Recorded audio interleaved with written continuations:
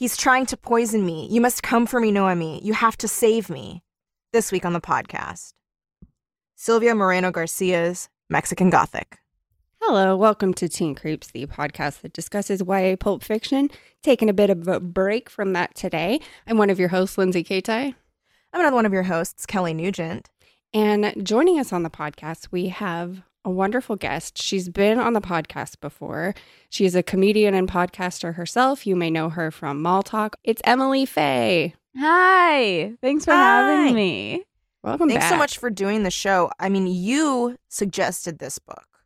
I did. I'm sure you would have come across it otherwise because I feel like it's been very buzzy. Yeah, it's very zeitgeisty. Yeah. It won best horror book for this year for Goodread Picks. I did not know that. Yeah, I only just figured this out because I hadn't read it yet, and so I voted for Southern Book Club. And it didn't win, but it got like third place or something. Yeah, it got third place. This was first. A Stephen King book was second, and then the other Southern Book Club's Guide to Slaying Vampires is third. I'm surprised. Wow, that a sorry, Stephen Stephen King. King. Yeah. I know. I was like, Sorry. I didn't know he wrote something this year. Yeah. What did he write this year? Unknown, and I will not research it. And I refuse to find out. Yeah. So did y'all like this book? I Yes, liked it a very lot. much. Yeah. I loved it. It's exactly the vibe that I really like, which is like gothic and scary, but also very sexy. Who are these guys? They are very sexy. Who are these guys? They are also very sexy. It was very like full of like wanting and desire, but also like, you know, like the kind of person that you are afraid you become if you succumb to that, and like male power and like white supremacy. I loved this book. Yeah, and it's the kind of, I feel like, really like gothic horror that like isn't written that much anymore. No. Like Yeah. where it's like I am not saying I don't like these, I do, but most horror and thriller novels I feel like are more just like, oh, there's it's more like Agatha Christie style, like there's a bunch of people at a wedding and someone gets murdered. And I love those too, but there's not a lot of modern gothic horror. And this one feels modern. Like I read another one a couple months ago that I also liked, but it was much more like slow and subtle and felt like older. And this one, it's hot. It's hot goth, you know? Yeah, no, Hot it goth. really is. It feels like the book version of, what was that one, Lindsay? We did the Guillermo del Toro. They're sexy siblings. They're in a house. It was like exactly Crimson like Peak. this. I Yes. love Crimson Peak. Yes, this is like book Crimson Peak. As soon as they where were it's- like, "Do you want some tea?" I was like, "Girl, do not drink Oh that fucking my tea. God. Don't. Don't drink the wine. Don't drink Seriously. the It's tea." always the tea. If you're in a big, Yes. formerly grand house, Yes. don't drink the tea. But this bitch is Never. gulping down tea left and right. This one And she also doesn't even like it. No. She doesn't even like it. She's just being polite, and it's like, don't be polite because they're actually being really rude to you, so you don't even have to be Yes. polite and That's drink rude. the tea. Like Crimson Peak, the other reason it made me think of it is because it's also, I feel like, very classic gothic in that there does end up being like a sort of supernatural element, Yeah. but there's almost an explanation that makes it sound almost like scientific. Yeah. Mhm. Like it's not overwhelming. Like it's a combination of the supernatural and like human nature, you know? Yeah. Well, I mean, I was hoping that this was going to be the case because I love that when it is, it's supernatural in that it is unknown to us. Like Yeah. it's these spores, but like they're basically magical to us because like there's no way we could understand really. Like, yeah, but it the way still these like spores work. is nature. Yeah. Yeah. Like And how that it was spiders all- fly because they ride electromagnetic waves. Oh God. Did you know this? I did not. I did not know that. Yep. They're Yeah, just that's like, how they can jump and weave their little webs. Well, good for them. Mhm. I mean, I love the idea of you, Lindsay, just spending a nice afternoon researching spider flight. I wish that that's what happened, but instead I was just on Twitter and an article came up and I went, oh. I guess spiders fly, and I'll just have this fact for the rest of my life. Yeah, I mean, okay, so there's a lot of sexy people in this book. Everyone is sexy except for like the granddad guy and the aunt, which he was like foul. He was very disgusting. Yeah, he's a gross guy. He may as well have been an actual corpse. He may as well have already died. I horrifying. I feel like if we were in the book, like if we were Noemi and like they were like, you need to go up and say hi to like the uncle or whatever, like we would have been like, ew. No. Ew, what? Ew, he smells. No, thank you. Ew, he ugly. I loved that because, like you said, it feels very modern, and yet it does take place in 1950.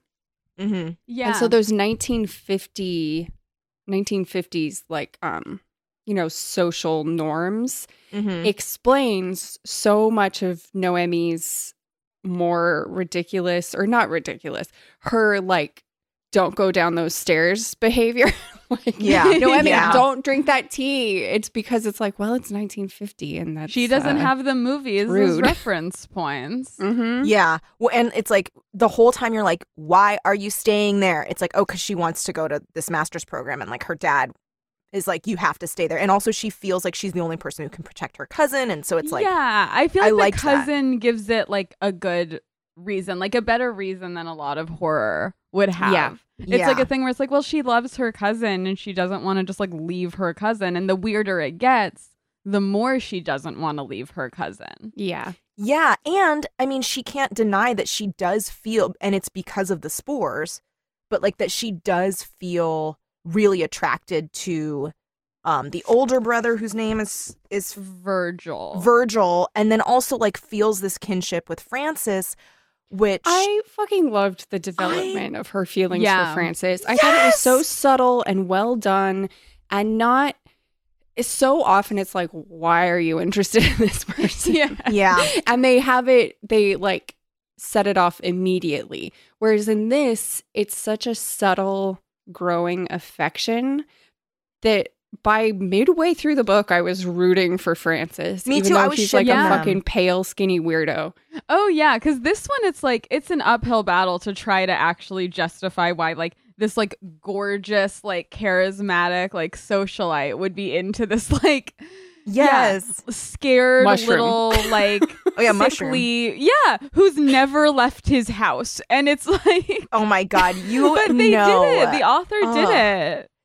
Honestly, she did it because, like, truly, when I first started reading the book, and you know why I think it's so successful? Because usually, right, whenever there's, like, a good boy and a bad boy to ship, Lindsay likes the good boy and I ship the bad boy. But Virgil really was dangerous. And at the same time, like, I was like, oh, girl, I see why you're, like, because he represents you kind of being bad, but like there is a real danger there, so like I don't ship it. And then like with And he Francis, really was creepy and gross. Yeah, he's like a bad man. he's a bad man. He's not bad boy. He's Yes, bad man. And then Francis still has a danger element because of what he represents, but not because of who he is. So that's why I think I was happy with that, because like he still seemed dangerous, but not because he was evil. But because he's a part of it. Yeah. He's in the network. Yeah. In literally. a way where it's almost like, ooh, he's damaged. Yeah. Yes. Yeah. I mean, And he you is love damaged. a damaged boy. You love a damaged mushroom boy. And Love a honest- mushroom boy. We love a Fungus boy. mushroom boy. I do feel concerned for their first night sleeping together. I just feel like it's going to be rough, I think, personally. I think, honestly, that comes 6 to 9 months from now when they've both had like a lot of time. I think Because they're Francis. very traumatized.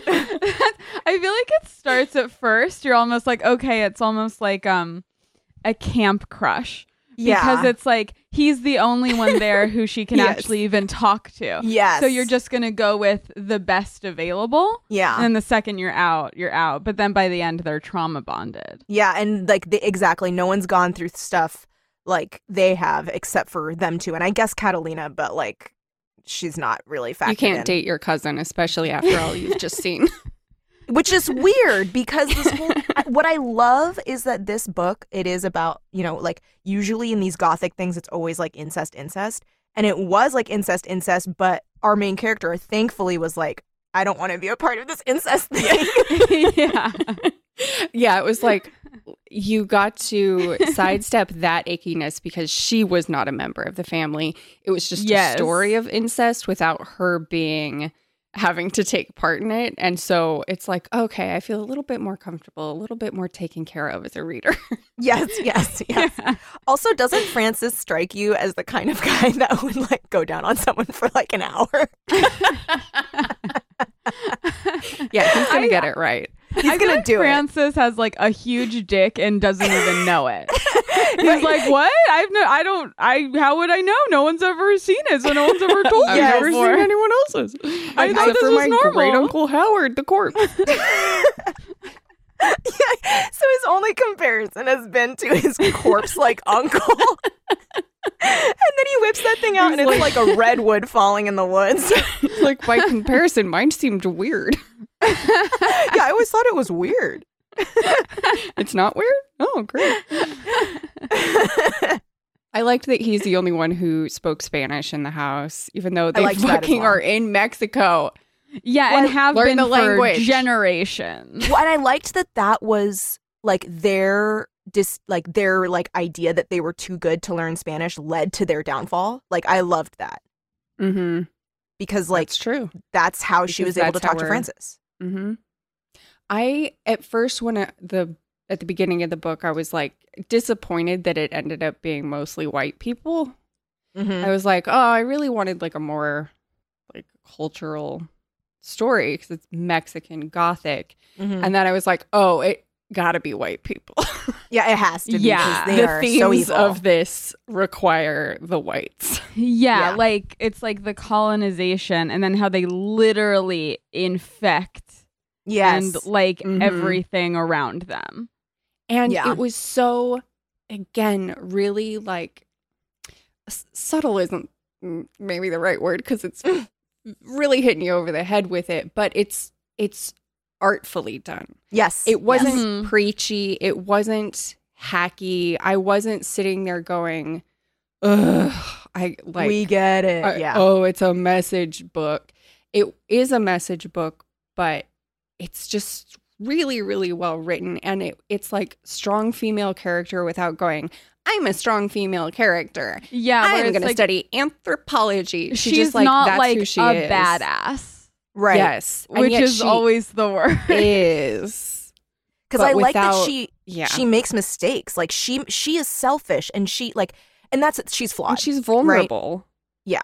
Which I love. I also loved that this book did a really good job of just enough describing everyone's outfits because like yes, I was very interested in her little outfits that she was wearing to each event. Yes. Because they sounded cool. I could see this as a movie, and I hope that it's getting adapted.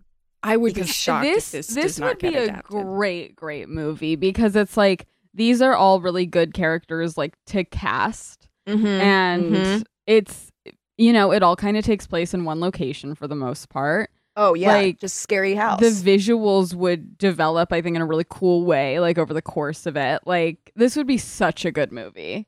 I was picturing for Virgil like a Skarsgård situation, or like I'm almost picturing like an Armie Hammer. Oh, Armie Hammer for sure, like that kind of guy, which is like very capital W white. You know what Skarsgård I think could be Francis is the one who played It.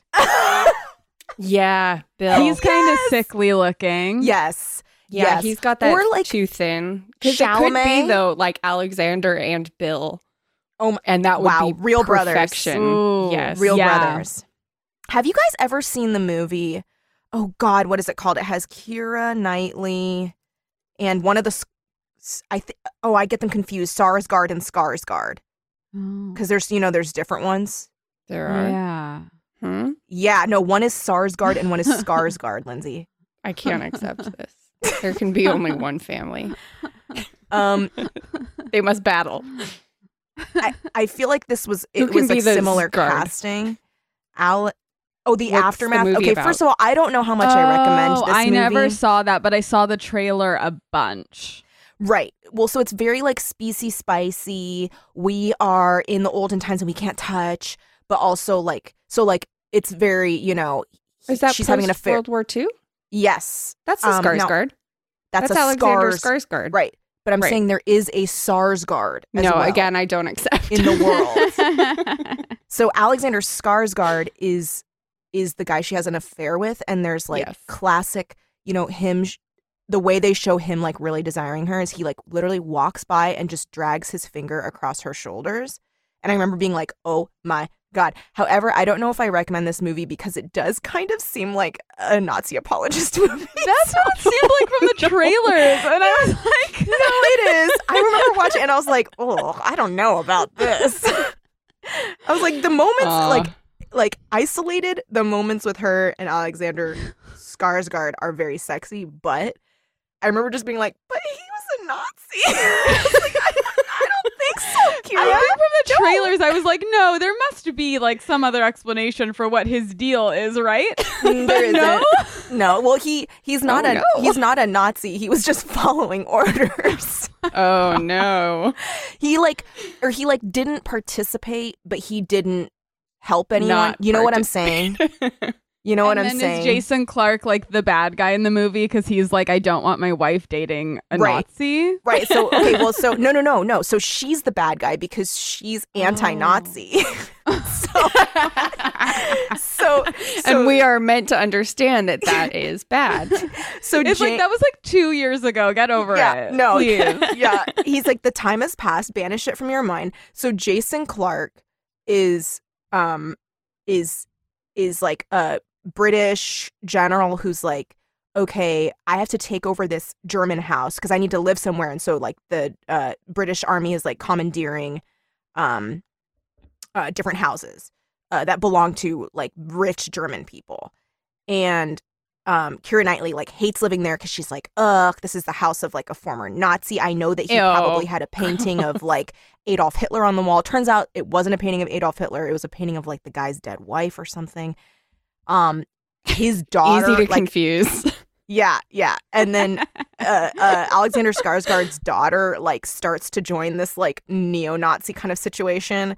And then deep secret that Keira Knightley has, like why she and her husband are falling apart, is because her son died in the London bombing. He's a Nazi. No, her son was like a child and died in the London bombing. And so like and then her husband has to keep going out of town. So it's just her and this like prisoner in the house. And then like they have a bunch of sex. And then he's like, we can start over, both of us. Let's run away to Sweden or something. And then she decides to run away stay to Argentina with the rest of my brothers. Yeah. It's like, you know how we have to start over for equally valid reasons? Let's do that. We're the same. He's like, your son died in the bombing. I was a Nazi. We need to start over. There are bad people on both sides. It's like, that sucks for both of us that happened to us, you know? Yeah. And he's like, man, the way the dice just rolled, it was like so sad for us all. And so she, at the last minute, she decides not to go be with him, and she like stays with her sad husband. And that's supposed to be like sad, but I'm like, but also I don't think she should be with a Nazi. So, anyway, it was a rough day that I watched it. I don't know why I did. I don't know why I'm even talking about. We were talking about the Skarsgårds. And so basically I'm saying, so I'm basically saying a guy that was cast to play a literal Nazi could be Virgil in this book.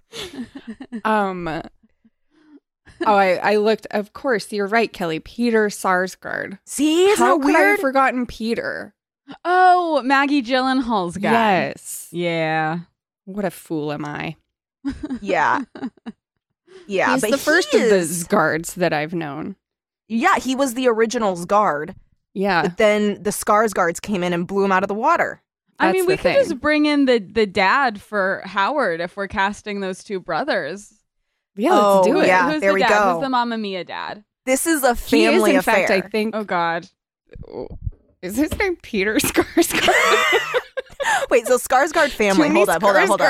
Hold up. Okay, so you know who we're forgetting about? guys, am So I there's bad? Bill Skarsgård, Alexander Skarsgård. Oh Wait, no, he's who's- Stellan Skarsgård. That's Stellan. the dad. Stop it. Who is the guy? Now, I think is he's not a Gustav? Skarsgård or a Sarsgaard, but who is the guy who, like, everybody saw his big penis? And he was Magneto? Michael He's not either. Fassbender. Oh, different. Fassbender's not involved. I'm so sorry. I thought could he be. was a... If you want him to be. But yeah, we could seriously make this a full-on Skarsgård event. It would be perfect. Dude, I'm looking at Bill Skarsgård right now. He could for sure be Francis. Look how sickly he looks. He looks Mhm. so sickly, but he's kind of cute. Yeah, no, too. I know Yeah. what you mean. So it's like perfect. perfect. Yeah. No, yeah. Wow, his skin tone is so different from Alexander Skarsgård's skin tone. He's just much more pallid. Mm-hmm. And then, like, Alexander Skarsgård is, like, pinker. I mean, Mhm. the bags this man has under his eyes Yeah. are Yeah. just out of. Oh my God, this one picture, he looks so sickly. This is crazy. He would be perfect. The man looks like he's never seen outside. Yeah, it's perfect. Oh my God, it's perfect. Yes, now I'm looking.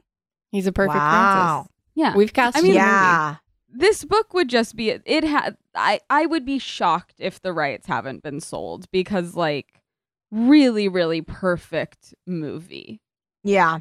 I could just see everything so cinematically. Like, the book had such a, like, just tangible feel to it that I think it would be such a missed opportunity to not. Totally. And like it would be a good way to get like I don't know, some horror that's just not like so fucking white, like especially gothic horror. Yeah. Mhm. Like, you know, I love Crimson Peak, but it is. Yeah. It is extremely white. And I feel like, because I wanted to love Crimson Peak. But you have I know what your problem is, though. My Yeah. problem is the casting of Mia. Oh, I really like her. Lindsay can't connect with her. Lindsay can't connect with her. I don't understand that, but I Yeah. am glad that you I do, don't know and many why. people agree with you. I don't know why I do, but I do. I find her appealing. I felt nothing about her, so I was fine with it because mostly I was concerned about Tom Hiddleston being extremely attractive in it. So- It's a real Goldilocks situation with our Yeah. feelings on Mia. Yeah, but I think this would solve the Mia problem, though, for you. For me, Lindsay. yes. I loved the eugenics discussion. Yes, that was very Get Out. This was like so many horror classics Mhm. in one. 'Cause Yeah, I feel like at loved, this point, Get Out is kind of a horror classic. It is. It is. I loved it's like already- his weird fascination with her and like because okay, I'm gonna tell you, as a mixed race person, people love to talk about like how I'm probably healthier and like there's a lot of weird stuff where people are like really interested in like what does that mean for like my biology. And so this like his obsession, and I know it's different obviously, but like it just rang true. Like his obsession being like, "Oh, you're like darker skinned than your sister, so that like is really interesting to or than your cousin. So does that mean that like you as like a mestizo are like more likely to be able to like carry our genes to fruition?" Like it was very so fucking creepy. yeah. And that like the fact that at first you're just like, what the fuck? And Mhm. then that comes back into like their grand Yes. plan. And I loved the bit where she's walking around the house in the beginning and she's like, he seems like the type who'd have like a pair of calipers around to like measure his guests' Yes. skulls for phrenology purposes. And then after she finds a few things, she's like, So I no longer wonder if, but how many pairs of calipers Yes. he has. Because she finds his like study on eugenics thing. Yeah. Like it's just like, yep, there it is. And that's why like the cousin is such a good device, is because like in some gothic horror, you know, especially if it's some like, you know, like in Crimson Peak, I don't know why it keeps coming up, but like It's very similar. If there's like, you know, someone else who oftentimes like has no family, has nothing, so they feel this need or want to like ingratiate themselves with this like rich or formerly rich family, like that's a trope. But because of like she's rich, she's beautiful, like she doesn't need them and she doesn't want to know them, she just needs to get her cousin out. So it like gives this reason why she would stay through that dinner, like why she would even stay through the first night. Yeah. Is because it's like she never wants anything to do with these people. Yeah. And from the get-go, they're her enemy because she's like, they're doing something weird to my cousin. I need to get my cousin out. Yeah. I love that you get the cousin as the trope, and not in a bad way. You get the cousin as a trope, but then you get Noemi, who is the only character who isn't a trope, I felt. Yeah. Like, Noemi is her own new kind of character to be in a gothic horror. Yeah, because she feels like someone who like you would think would be safe from getting caught up in a gothic horror. Yeah, and she would be. Well, yeah. And I love that like it is such a like abuse can happen to anyone type of thing.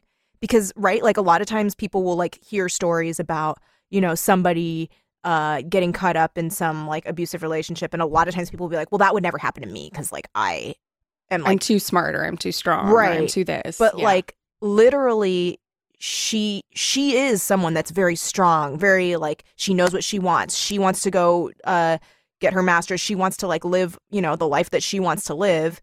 But at the same time, like when you are around people that are abusive like that, because that whole family is abusive, except for Frances, like you start to become immune. Like you like, it's like, you know, the thing of the frog with the water turning on and then you don't realize it. Yeah. And it's the spores. The spores are like infecting her.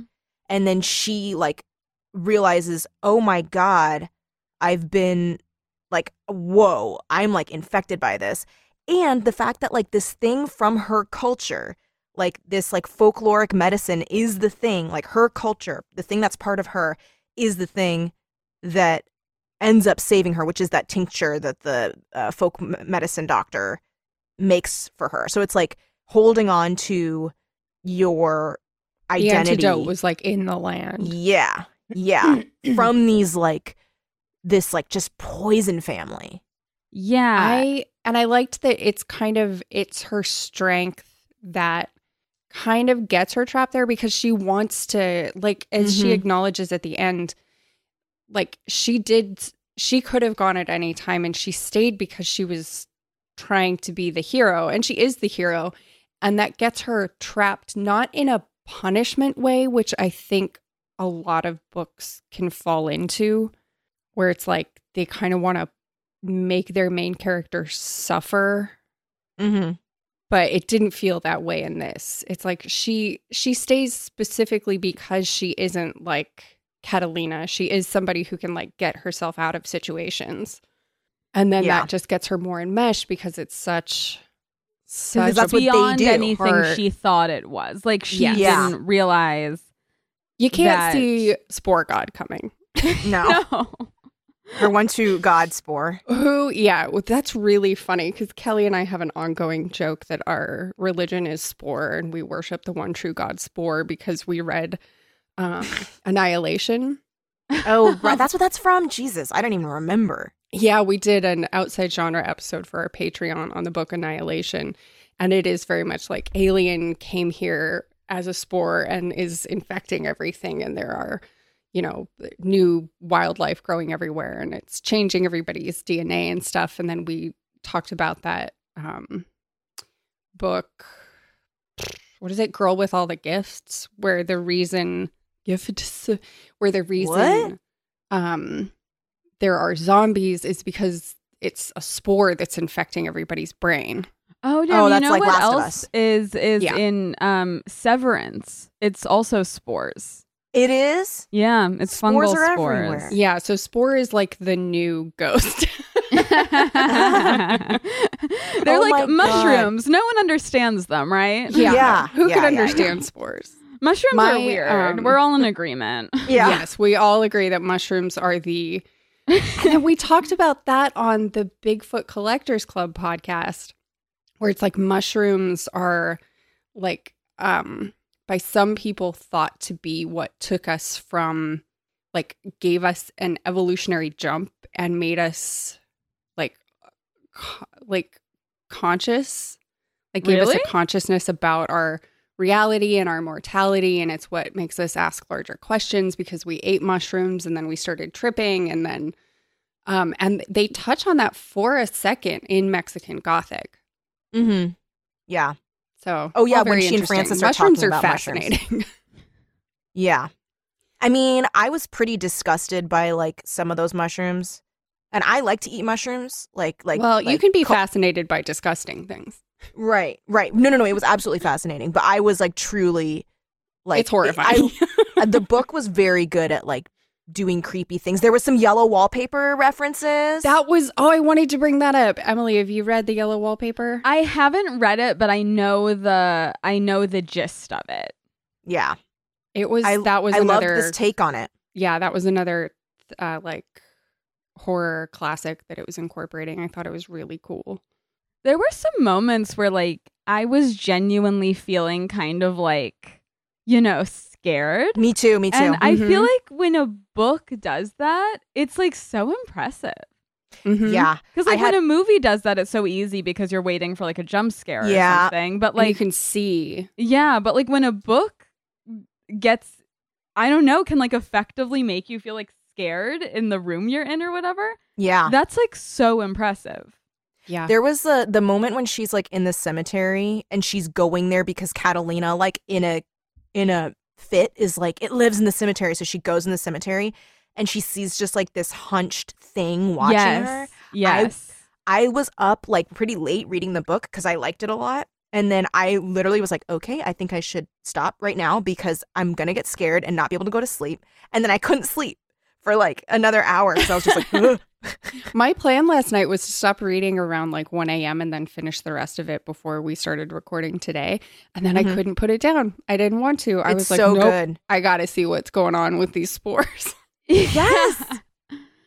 I liked that because I think at some point I suspected the spore or like the mold. Yes. But I wasn't sure until it really all blew up. Like I wasn't sure if there was going to be a supernatural element or not. Mhm. And I like when it keeps you guessing for that long. Yeah. Like where you're like, it could be Mhm. either. Yeah. I did think that it was the mushrooms and the mold and the spores just because it was so prevalent because of the other mushroom books we've read. But I couldn't see how it was going to connect to their power and the family. I was like, I understand that there is like a spore, what's the word I'm looking for? A spore presence, like a spore power. But I don't understand how, like, what it has to do with this fucking weirdo family yet. And so when we finally got her going into the gloom, as they call it, when fucking great Uncle Howard spews bile into her mouth. Oh my God. I was ready to barf. I was like, that was like a moment where it like turned. yes. Yes. As soon as, I think that's the point where I was like, okay, I'm going to stop reading soon. But then they were like, and they're having a goodbye dinner. And I was like, whoa. And she's drinking the wine. I'm like, whoa. And Virgil's like, we should go upstairs now and say goodbye. And then Francis is like, no. And I was like, uh-oh. That's when I was like, I can't stop reading this book. And then they bring her into the room and Virgil grabs her neck and forces her at the body. I was like, oh no. No, when she walks in and he's naked, I was like, uh-oh. I really thought that he was about to rape her, and I was not happy. Right. I mean, thank God he only barfed into her mouth. That he just barfed in her mouth. I mean, if I had my druthers, I would choose barf in the mouth. I don't know about you two. Sure. Sure. Truly, the like, I was like you, where I was like, the spores, there's something about the spores. We need to talk about the spores. But then, like, truly, like, if you had asked me, like, would you see it coming that, like, okay, also, sorry, I'm so scatterbrained about this, but, like, for it being a book that's, like, this is Victorian white people being incestual, I somehow was still surprised that his first and second wife were his sisters. Yes, yeah, me too. I was like, oh. I was also surprised by that. And I was definitely surprised by the 300 years old thing. Yes, me too. Like, but I feel like, yeah, once it got super, I somehow wasn't totally expecting all the incest. And then they were like, we just had to branch out because everyone was getting infertile. Like, and it's like, that'll happen. That's a danger. I forgot already. No, Francis is not the product of incest. That's why his dad is dead, because he went crazy or was killed. Yes. Well, his dad like tried to leave, and then like the gloom made him too crazy, and then he like threw himself down into a ravine. Damn, that sucks. Very sad. Yeah, that sucks. Damn, that sucks. Can you imagine? Francis tells you that, and you're like, that's crazy. I'm sure I would. I would be like, whoa, that's crazy. Wow, that sucks so bad. Oh, that's my harsh. God, damn. Yikes. So anyway, like, do you want to like order in or? So anyway, how do we get out of this graveyard? Yeah, and you know what? You know what I just realized? We never read the back of the book. Oh, girl. Okay. And I don't think all of our listeners could very easily, at any point before this moment or before the episode starts, read the back of the book on their own. But I still feel like we should. Also, okay, I didn't realize that this author has written like many other books that have won like awards and stuff. So now I'm just like obsessed with this author. I'm going to read all of her other stuff. Yeah. But okay. After receiving a frantic letter from her newlywed cousin, Noemi Taboada heads to High Place, a distant house in the Mexican countryside, unsure of what she'll find. Noemi is an unlikely rescuer. She's a glamorous debutante, more suited to cocktail parties than amateur sleuthing. But she's also tough, smart, and not afraid. Not of her cousin's new English husband, a stranger who's both menacing and alluring. Not of his father, the ancient patriarch who seems fascinated by Noemi. And not even of the house itself, which begins to invade Noemi's dreams with visions of blood and doom. Noemi's only ally in this inhospitable place is the family's youngest son, but he too may be hiding something dark, for there are many secrets behind the walls of High Place, as Noemi discovers when she begins to unearth stories of violence and madness. Mesmerized by this terrifying yet seductive world, Noemi may soon find it impossible to save her cousin, or even escape this enigmatic house. See, that book, that description, while good, described Noemi. A quarter of the book. Yes. Described Noemi in that way that I find annoying. Well, it's the marketability thing. Yes, exactly. It's like, but she's strong and she's smart. Yeah. And it's 1950, but like, she doesn't want to get married. Yeah. Yeah. It also does make it seem like something where there would be like a scene where, oh my God, like her heel gets stuck in mud. Yes. She doesn't know what she's doing. Yes. So I'm glad that the actual writing of the book did a more artful job of having a strong female character. Well, yeah, like all the things that the book jacket says about her are true. It's just that they are often also said about books where I'm like, give me a break. Yeah. You know? Yeah. Like you see it play out in how she behaves and her character without it being like hitting you over the head. Right. And it's not the only thing about her. Like she's so well fleshed out that like throughout the book, I could predict how she would react to things, you know, like because she felt like a real person. Yeah. It was a really, really like well-rounded character. Oh, and you know what else? So often in books, it'll like the author will be telling me that characters are having banter. Yes. But I do not feel said banter. But in this, Naomi absolutely banters. Oh my God. Her conversations with everybody. Are fun. Ugh. She's funny and she's witty and she's quick and she's like sarcastic and she's droll and she loves people. Like she's just desperate to like actually try to break through and have a conversation with all of them.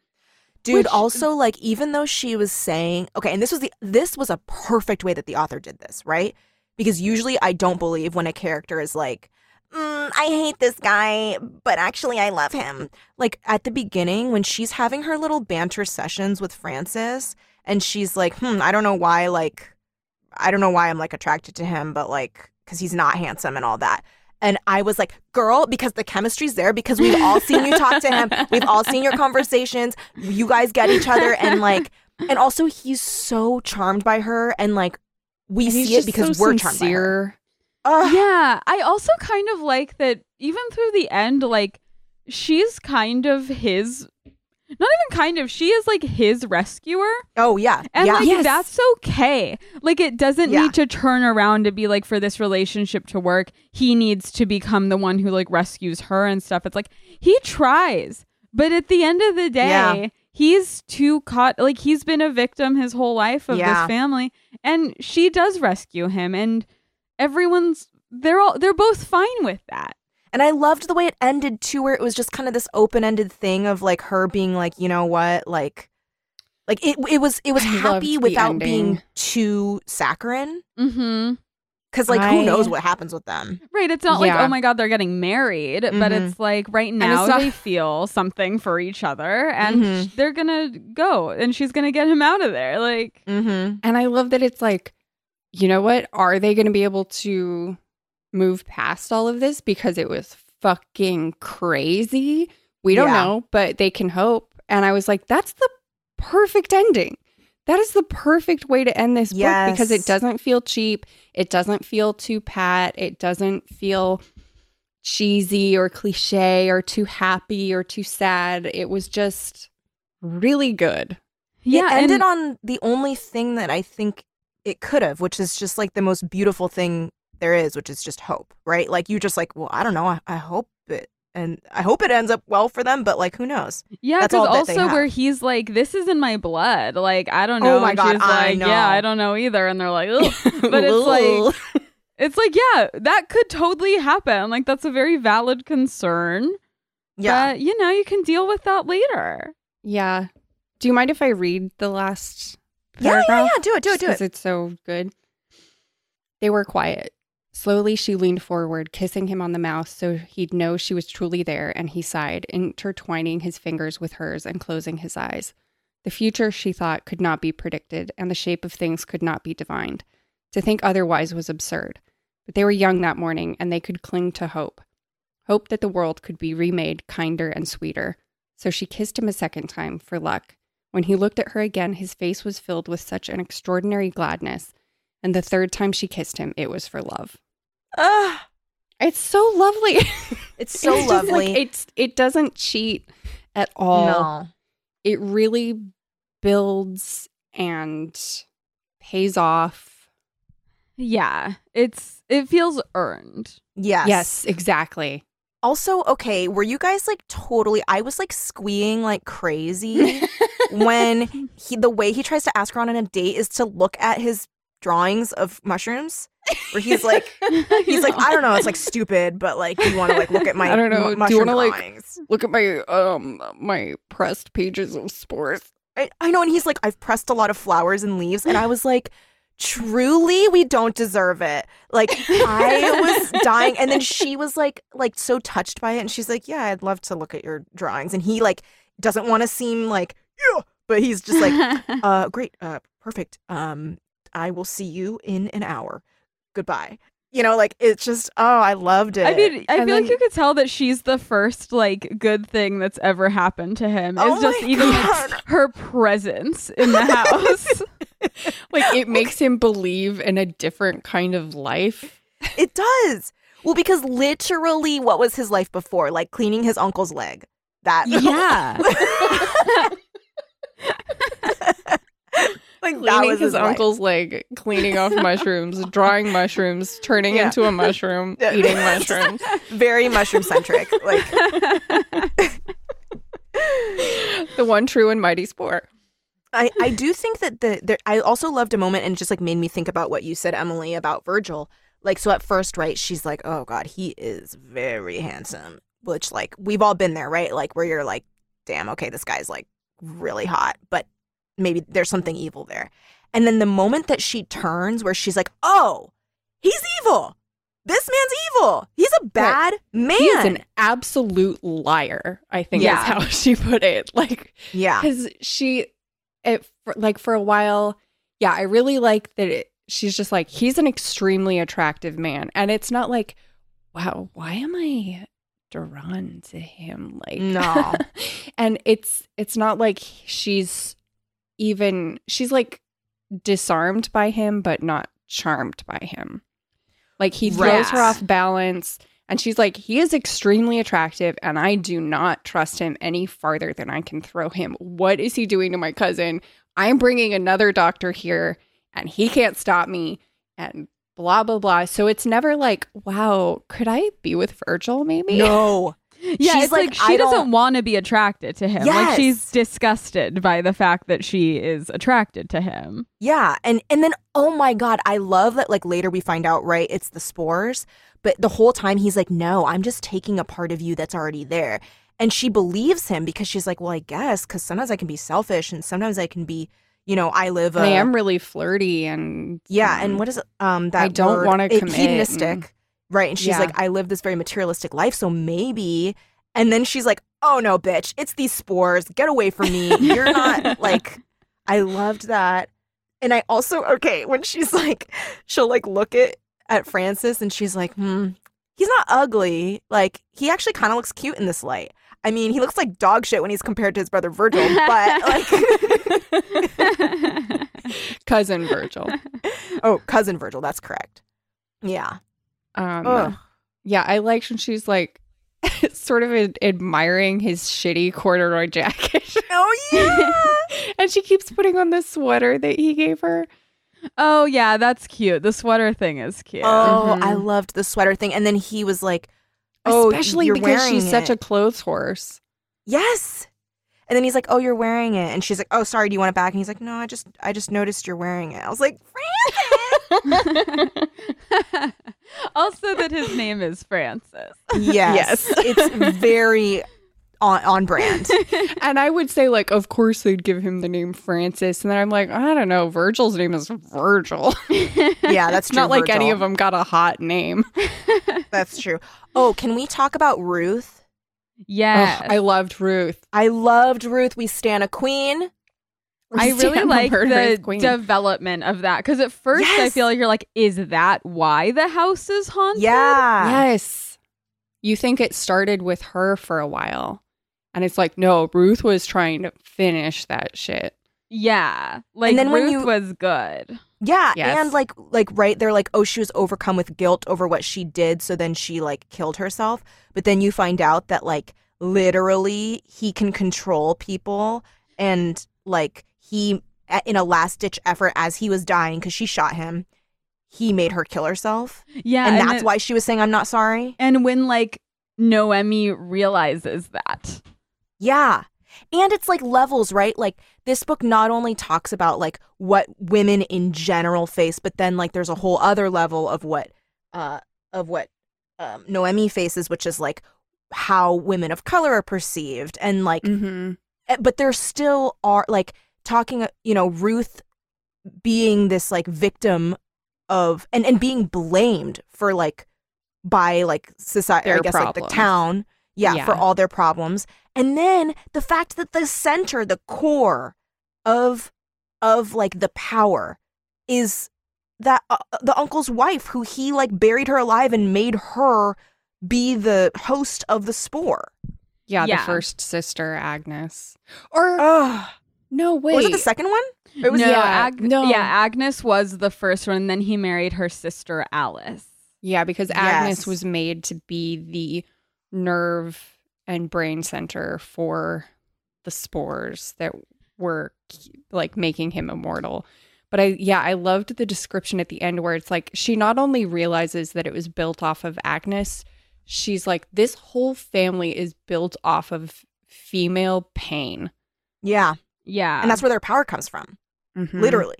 Yeah, it's female pain and like, yeah, exploiting like for 300 years. Yeah. Like people in this country that they just like came to. And then because this part I'm forgetting the specifics, but when he first figures out the mushroom. Oh, I was not clear where he got that from. Like it was from a tribe. There's the cannibalism, like there's that thing where he basically forces people to do something. Yeah. So he it's has like, go ahead. No, I'm not really sure. I think, right, like they have the women give birth to babies and then they eat the babies because that's the way to like ingest the spore. So I think what happened initially, I don't know if they keep eating the babies or if that was just Agnes's baby. Or no, the very first woman, the woman from the original tribe, the original congregation of this mushroom religion. So Howard Doyle went to some foreign land. I'm not even positive it was Mexico. No, it was I just don't like think it was. Elsewhere. Okay. And he finds this this tribe of people who have this religion that allows them to live for a really long time and keeps their like consciousness interconnected. And he like learns their ways, goes to take part in the ceremony, gets like initiated, and they're like, you will be the like next leader of this congregation.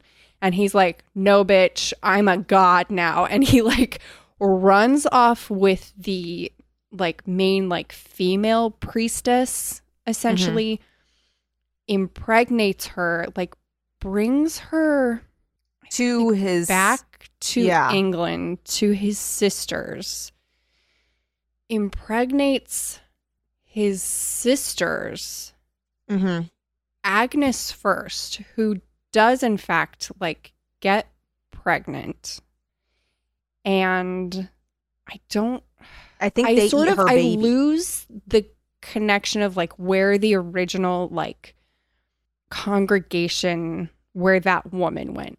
I'm not totally sure where she went because at first I thought she was spore that lady. He does kill her, or do they eat her? Maybe I think they eat her. They do eat her. Yeah. You're right. That's it. So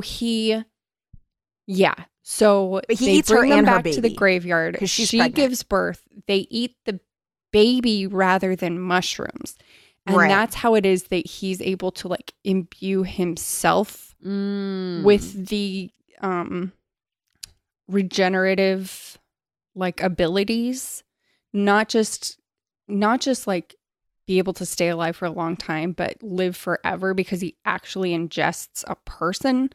Yeah. And that's how, and he decides he's going to pass it on through his generational line rather than just a community of people. And so then he kills the original lady. But he's like, I need to like, he's like, I need to like plant it essentially, right? Like it needs like a consciousness to latch onto. Yeah. And it's got to be in my family line. And so Agnes gets pregnant or doesn't get pregnant or something. She does get pregnant. Agnes. They eat that baby They too. eat that baby as well. And then Agnes, right? Like there's that moment, right, where they talk about like Agnes goes in there willingly because she thinks that's what's expected of her. And it's like kind of what like societal expectations do to women. Mm-hmm. So she goes into that and gets buried alive and then just is like, now she's just like thoughts and feelings. Like she's kind of like her rotting corpse becomes the nerve center of their mushroom family line.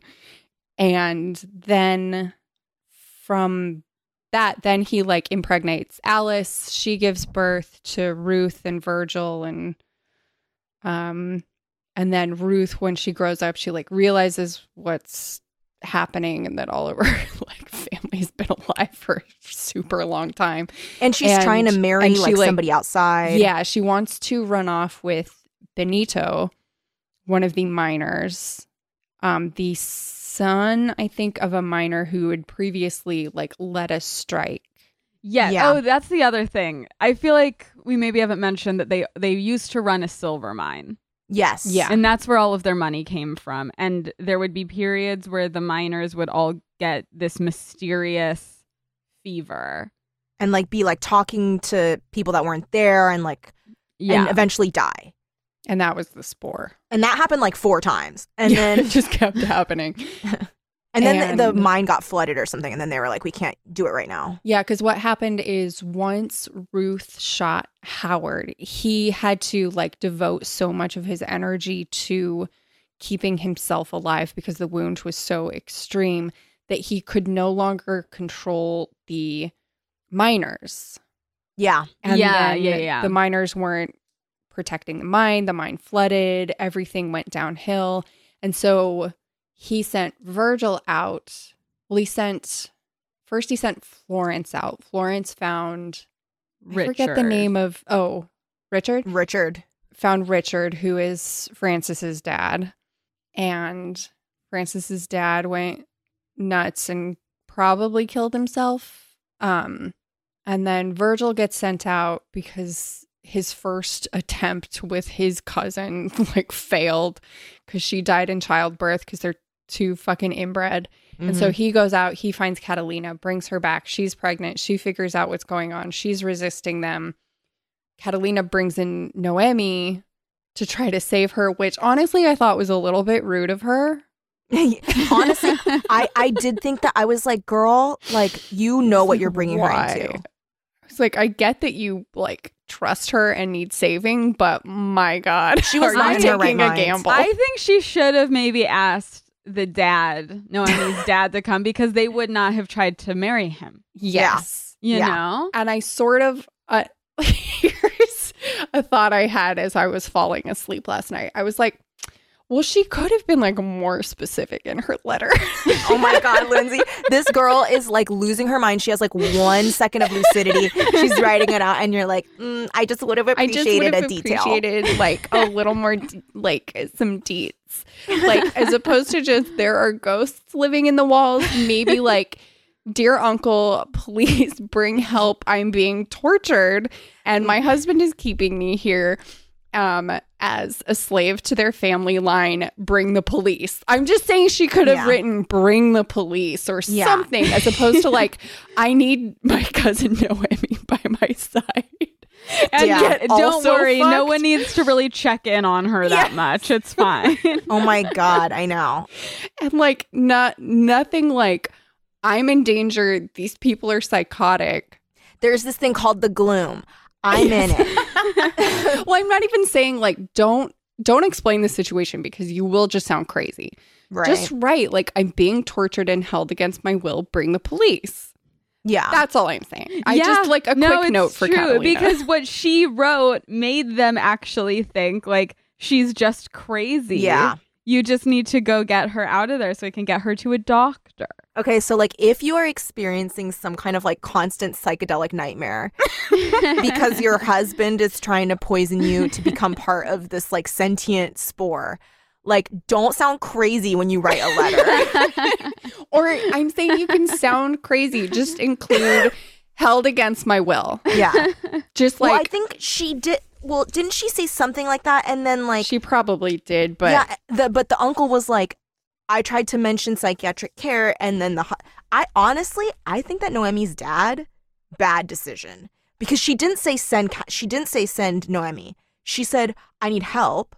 And then he wrote to Virgil and was like, she needs psychological help. And then Virgil was like, you will not speak that word to me. And then he was like, I'm going to send my daughter. No. She very much said, send Noemi. Here's the letter. Girl, no. He is trying to poison me. This house is sick with rot, stinks of decay, brims with... So she was specific. I take it back, Catalina. I am so sorry.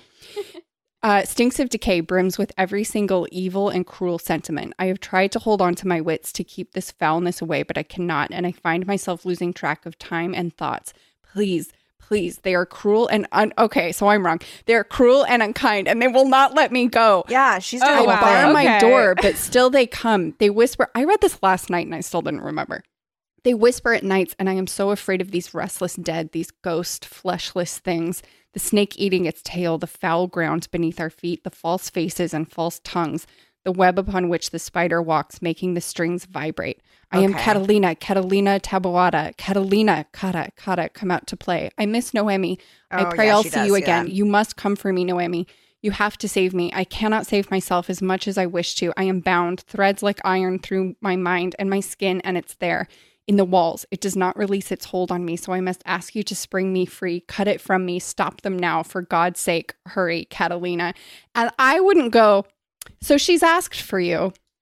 Right. I would be like, we're going in there guns ablaze. Yeah. I guess this is part of the thing of it being the 50s, though, isn't it? Is it's like, well, you always defer to the husband. Yeah. So, like, and of course, you're like, hey, what's going on with her? Yeah, exactly. And I mean, it's like, this is classic, like, oh, this is women's nonsense. Like, she's hysterical. Go out there and, like, truly? Okay, now I know that we shouldn't be giving notes. So I'm so sorry, Catalina. That was no. That's actually like that's a pretty good letter. And that is a very good I letter. Apologize. You're really painting a picture there. Actually, what I'm gonna say here is maybe paint less of a picture. Like the whole thing with the snake eating its tail, foul ground, girl. Like, don't include that because like really, it's not. That's helpful. where we get into your note about like, I know that you're crazy. Yeah, but don't be but crazy. But maybe don't letter. sound crazy. Yeah. Okay, I'm also forgetting.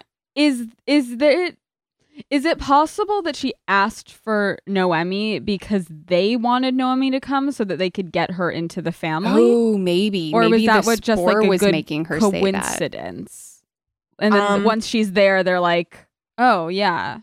I think it's possible, but I didn't like Francis.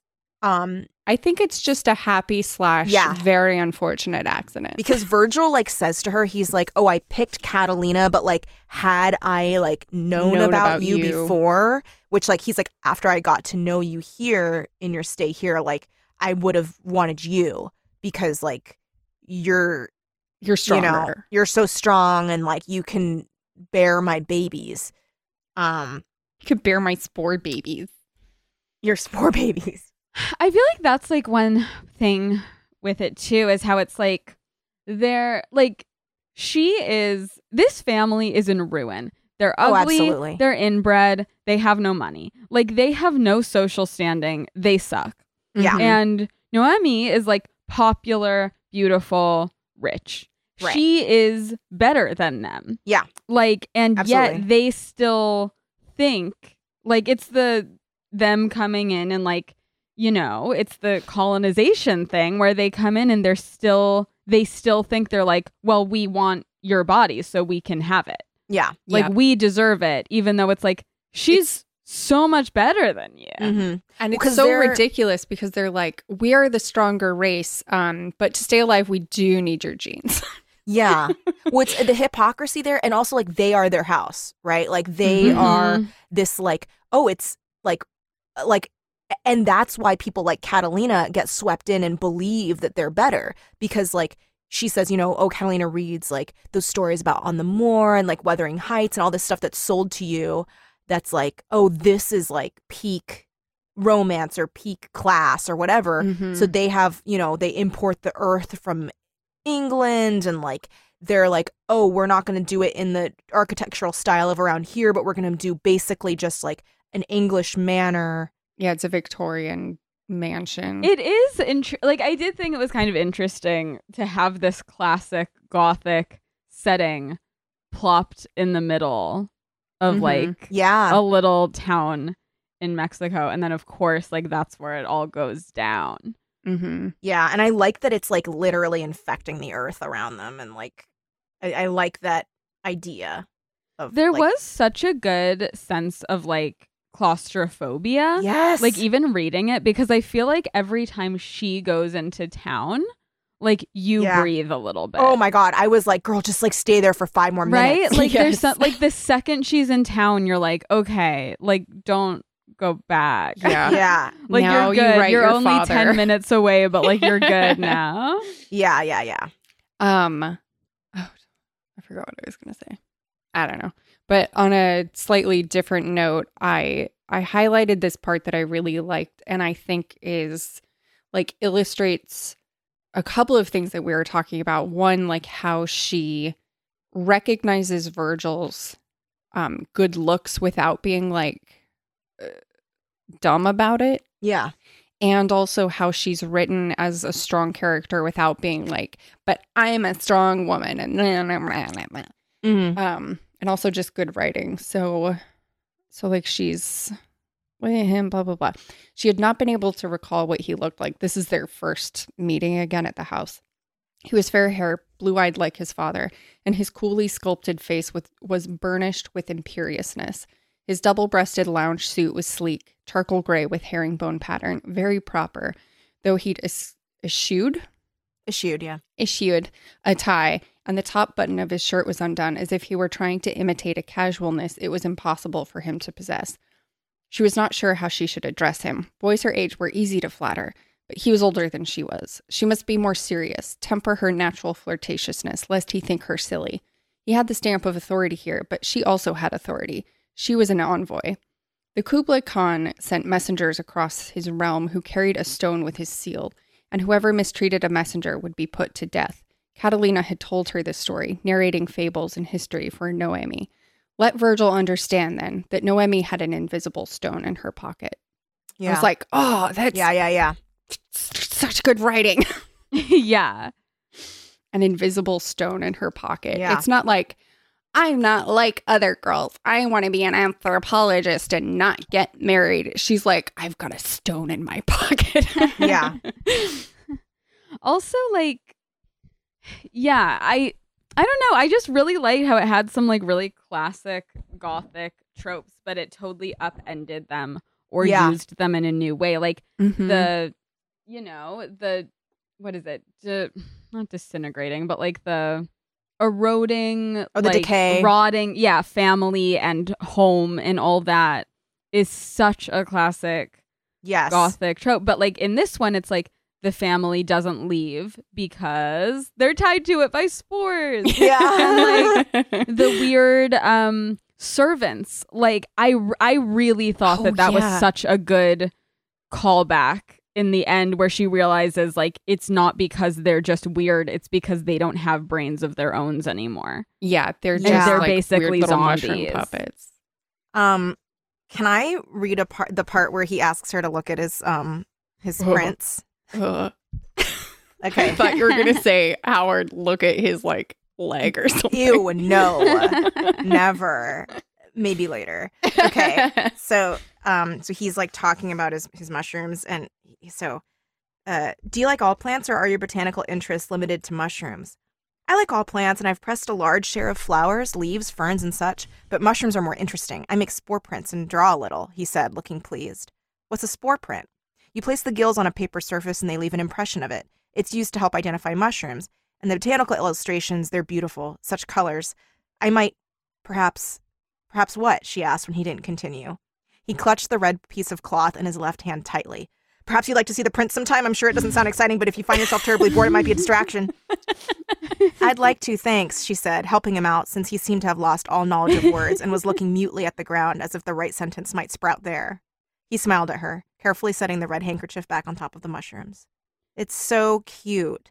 And then there's a part where he like touches her hand and then she gets dirt on herself. And he says, I'm afraid I might have dirtied you. And that's just so like, he's like saying, I like I'm ruining you because I'm part of this like disgusting incest family. Yeah. And it's like, you're not wrong. No, not wrong. Not wrong. No. But, you're a victim as well. Yeah, like your family is absolutely gross, but but you're good, and that's nice. And I guess we're supposed to like take from that's like because his dad was outside the family, right? Yeah, I think so. So he's a little more resistant, kind of like her. Yeah. And Florence, like his mom is so mean to him. She's mean to everybody. Florence She's a mean lady. Not nice. She's internalized misogyny, y'all. Mm-hmm. This other part that I really liked that like gets at the creepiness and rotting house. So they've had like their first dinner, and then Virgil comes in and he's like, "Here, have this wine." And she's like, "Okay." And then she starts to feel more and more comfortable because the wine is like laced with mushrooms. Mm-hmm. And he says, "Let me pour you another glass," Virgil said, playing the role of the attentive host. "It could grow on you, this drink." Already it had lulled her into a half sleep, and she blinked when he spoke. His hand brushed hers as he made a gesture to refill her glass, but she shook her head. She knew her limits, traced them firmly. I just really liked that line. Trace them. And then later, he's walking her back to her room, and she's just like looking at all the characteristics of the house. And they went up the stairs, him holding an oil lamp hand-painted with patterns of vines, which made the light emanating from it turn emerald and infused the walls with a strange hue. It painted the velvet curtains green. In one or other of her stories Catalina had told her, the Kublai Khan executed his enemies by smothering them with velvet pillows so there would be no blood. She thought this house, with all its fabrics and rugs and tassels, could smother a whole army. Yeah. I was like, that's good.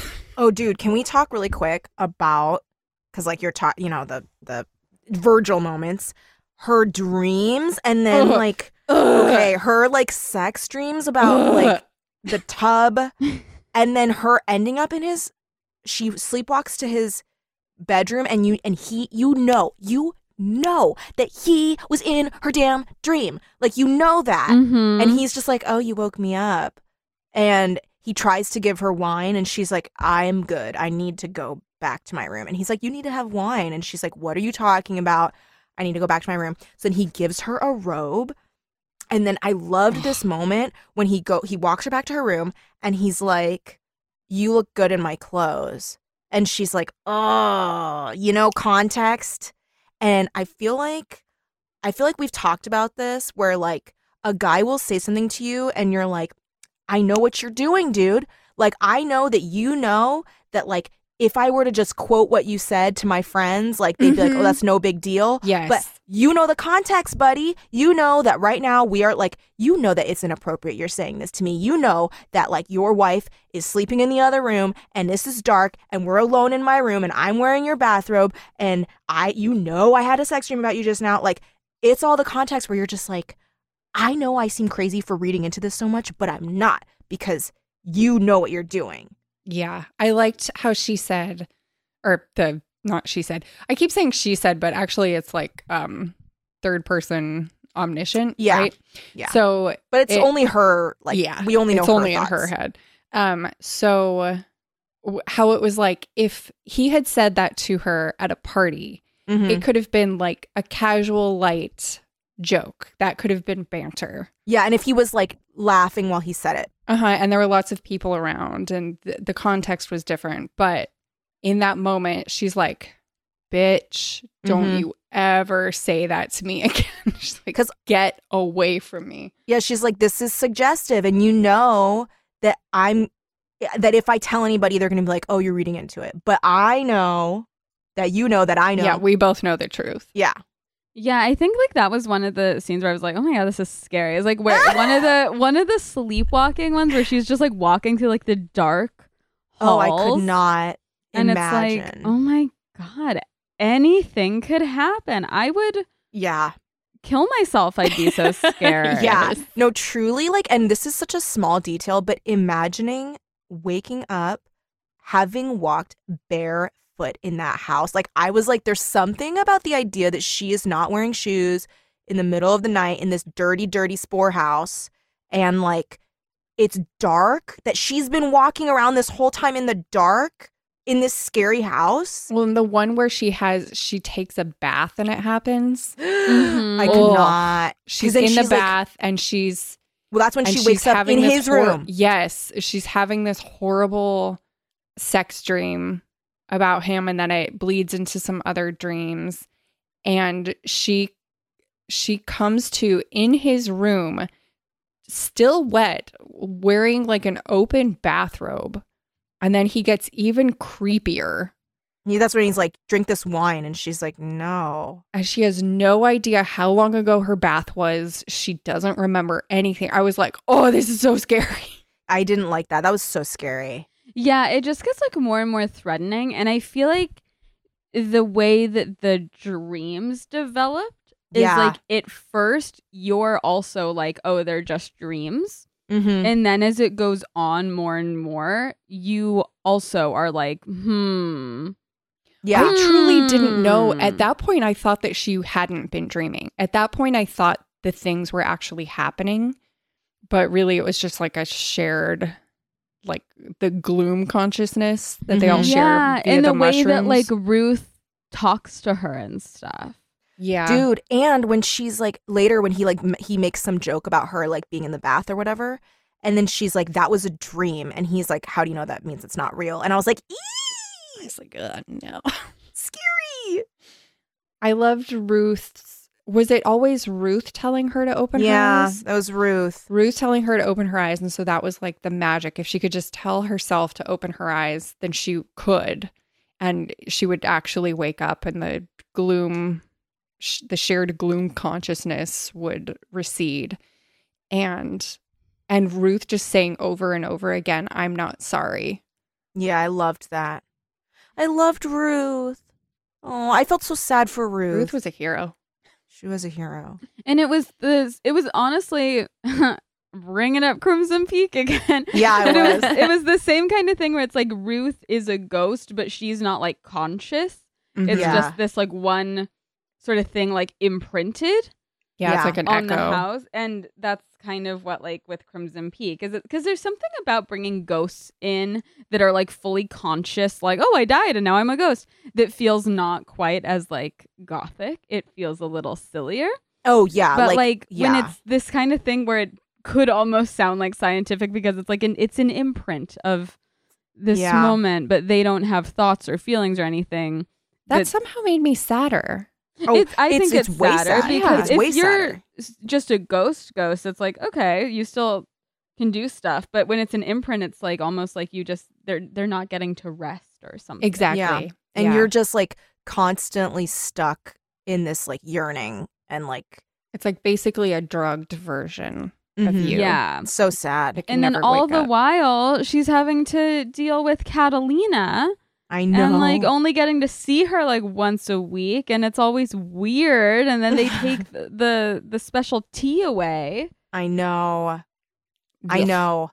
And like that's a part where it's like it almost had to be set in 1950 because otherwise I would have been like, hi, I came to check on my fucking cousin and this makes no sense. So let me see my cousin. This is not like, if you did this in 2020, it's like, yeah, being in bed for tuberculosis is not a thing. We're leaving. Yeah, no, like at truly, the time, it's like, I guess that could be what you do for tuberculosis. Like truly when they're like, talking about snakes eating their own tail is a symptom of tuberculosis. Stupid. I was like what?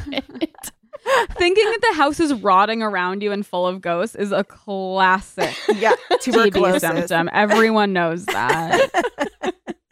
It's like trouble breathing and seeing ghosts. Yeah. I feel like you could feel like while reading it, like how frustrating that would be, especially when she's all drugged up. So she's the one who brought you there, but like she can't help you. Yeah. Because Florence comes in and it's like time to go to bed. And she's like, okay. Yeah. And you're like, bitch, I came here to get you out. Yeah, no, I truly, like, I think I would be really unfair as a cousin and kind of like be mean to Catalina because I would be like, hello. Like, I come here to try and hang out and, like, remember when we were kids. And, like, you're being so annoying and, like, talking about, like, ghosts coming out of the wall. Casino night with me. I don't understand. I went and I got you your medicine and it turns out it was poison.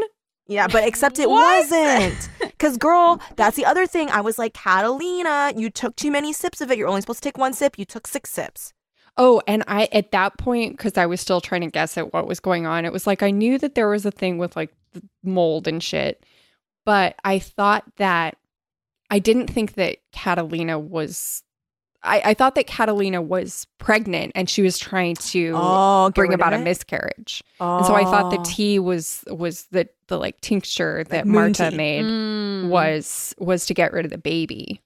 And that like the baby was making her crazy. Oh. That's a good hypothesis. I liked what did happen, but yeah. It would look like one of those little guys from the Mario games. Oh, look like little mushrooms. Oh, I loved that when so at the end where she's like, I liked that the plan was pretend like you're going along with things, and that she didn't just go, yeah, I can't wait to be a part of this. Yeah. That it was like, here are my terms. Fuck you guys. I can't leave this house, so I guess I'll participate, but I am not marrying you. I'm marrying Francis. Yeah. And so they're going to hook her up with Francis, and they have... Oh, yeah, I want to talk about that. But just real quick, when they're talking about how they still have to have a ceremony, and she's like, it's fucking raining. How are we going to get a minister here? We can't get the like marriage certificate or anything. And they're like, oh, great Uncle Howard will Great Uncle Howard's leg can officiate. He's going to officiate, yeah. He's done so before. And she says, so I'll be wed in the church of the holy incestuous mushroom, she intoned. I doubt that's valid. Yeah, and I was like, that's hilarious. She's very funny. She's great. She's like, you would like, I feel like it's like, oh my God, I would be so intimidated by her. Oh my God, dude. She's just like, she could cut you down if she's in her element and she doesn't like you. Yeah. She'd be like holding court at a party, but like casually because she doesn't even need to. Right. And like, you would just be like, oh my God, she would never be friends with me. I know.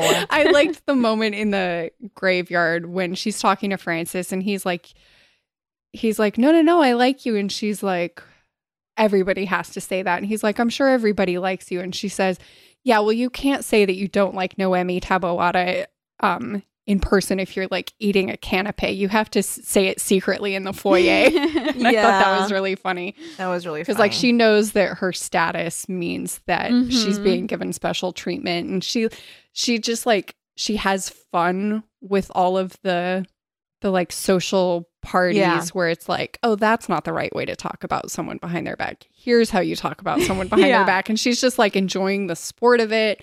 And she's just like really lively and sociable and fun and charming. Yeah. Anyway, I'm in love with Noemi.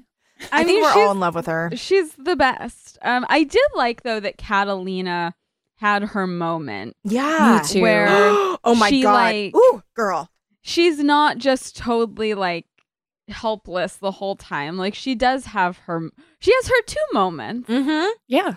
Twin moments. It's satisfying because this is a problem that I have with some horror movies and stuff. And it's actually one thing that, like, you know, one of many things that I think was so satisfying in Get Out is that in horror movies, so often there's a weird hesitation against actually killing the person that is like trying to fucking kill you. Yeah, and the person will just be like, they're knocked out, they're good, and it's like, no, just kill them. And I like that in Get Out, like it's like he kills the whole family. Like, no.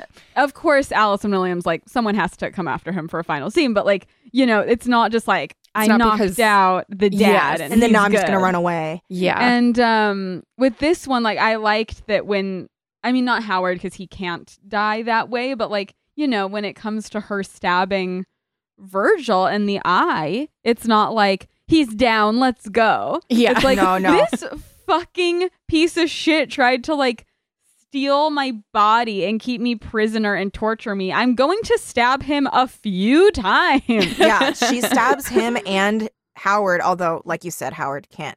But she does stab him multiple times. It's like, yes, why would you only stab someone one time? Yeah, and in the eye where you know it's going to stick, you know? And that happens at that moment that, like you were about to talk about, Kelly, the reveal that they weren't just going to let her marry Francis.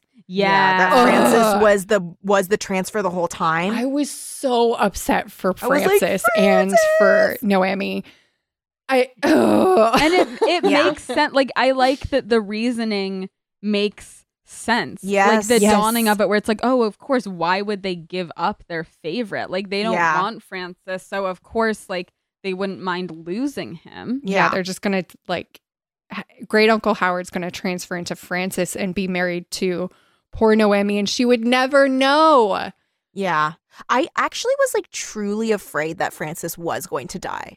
I was too, and I really didn't want him to. So relieved. I was like, I know. I really liked that nobody good died, but it didn't feel like a cheat. No. Yes, exactly. Because everybody got good and fucked up in the process. They got pretty fucked up. Like, and I love that Catalina was the one who got to kill or do like the killing motion for both Howard and Francis and Virgil as well. Yeah, because like that bitch went through so much more. You know, like let her have that.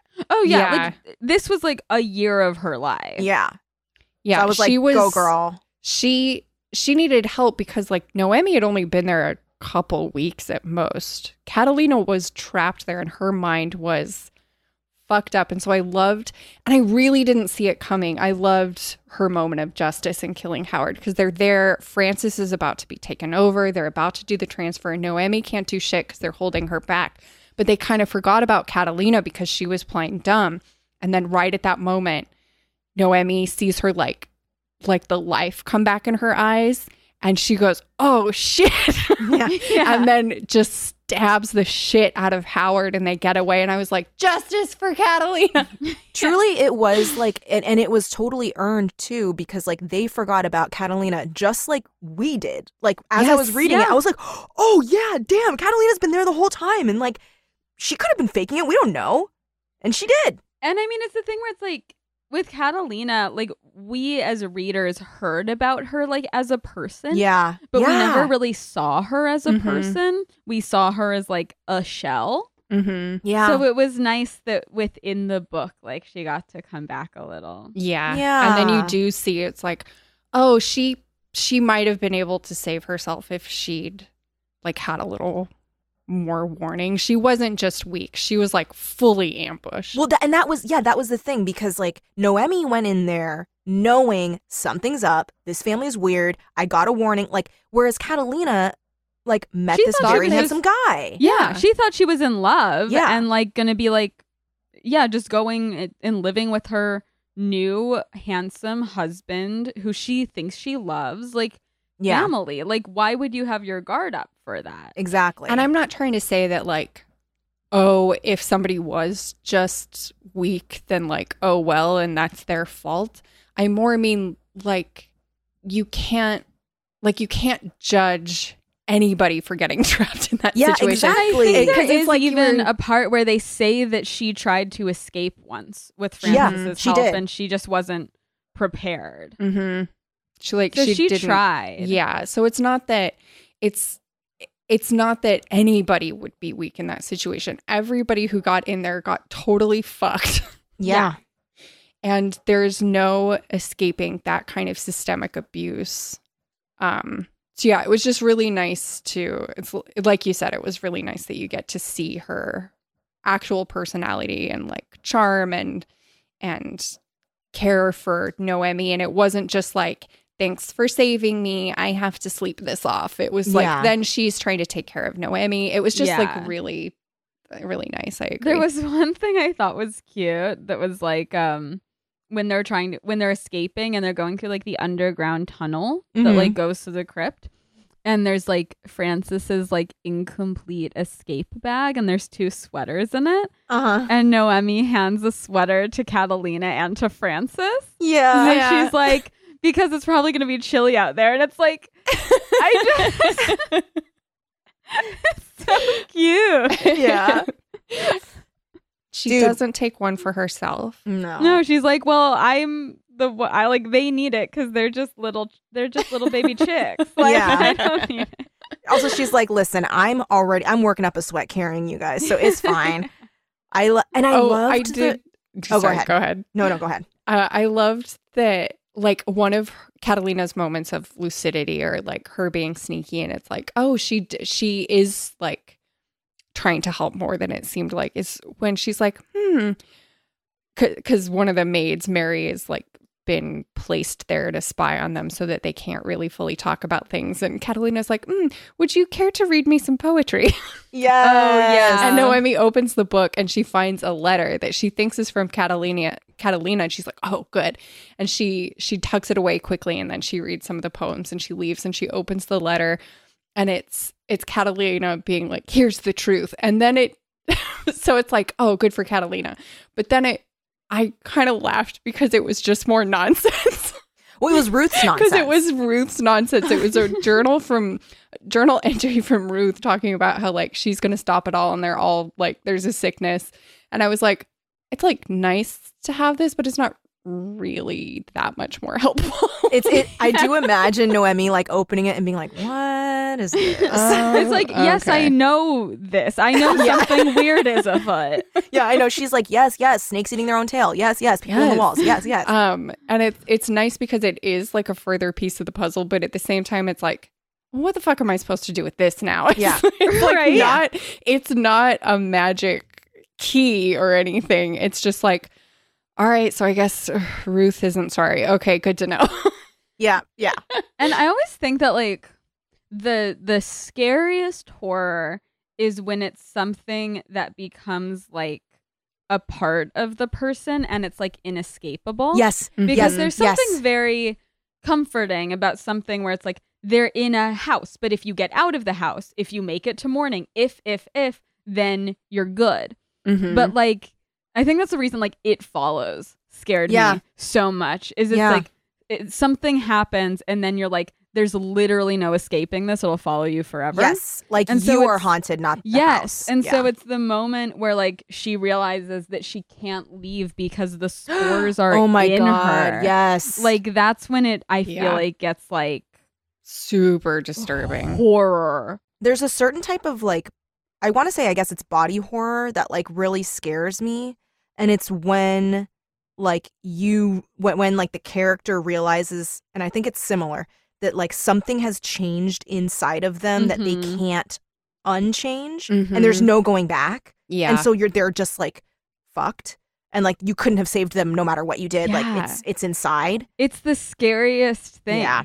And because it's like that realization would just be so horrifying. Yeah. That there is no escape. Like because there'll never be a moment in your life where you're safe from it. Yeah. I couldn't help but think of COVID. Yeah. While I was reading this, especially like it's scary now, but to an extent, finding out that masks were a more important key than hand washing. Mm-hmm. Not that hand washing isn't important, but to find out that it can't actually survive on surfaces as much as I thought was comforting in a measure, because those moments where I was like, if I go do laundry, I could die. Like I have to go and I have to like scrub everything down, and then I have to come back and I have to wash my hands and I have to scrub down every surface that I touched when I came back in. It's just like being everywhere and you can't keep it out and you don't know where it is and it's invisible, and it's like gonna change your entire body. It's not just like getting the flu. It's like then you're gonna be filled with like a bunch of tiny little blood clots that could go off at any moment. I just couldn't I couldn't help but think of COVID and like the insidiousness of it being in the very air itself. Yeah.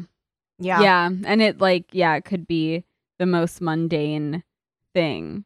Mm-hmm. And you don't realize it. It's the nature of not realizing that you could be like getting infected. Like she doesn't realize she's just in this house and drinking this tea and doesn't know that the whole time, like, it's changing her very body. Yeah. Creepy.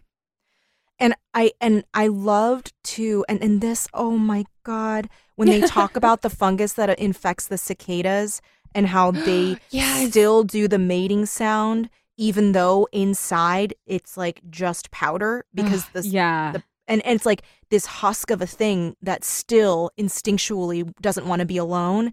And then Frances is like, I'm afraid I'm the cicada. And I was like, no, Frances. Yeah, I'm afraid I'm the I'm just a corpse singing for a mate. I was like, I was like, true though.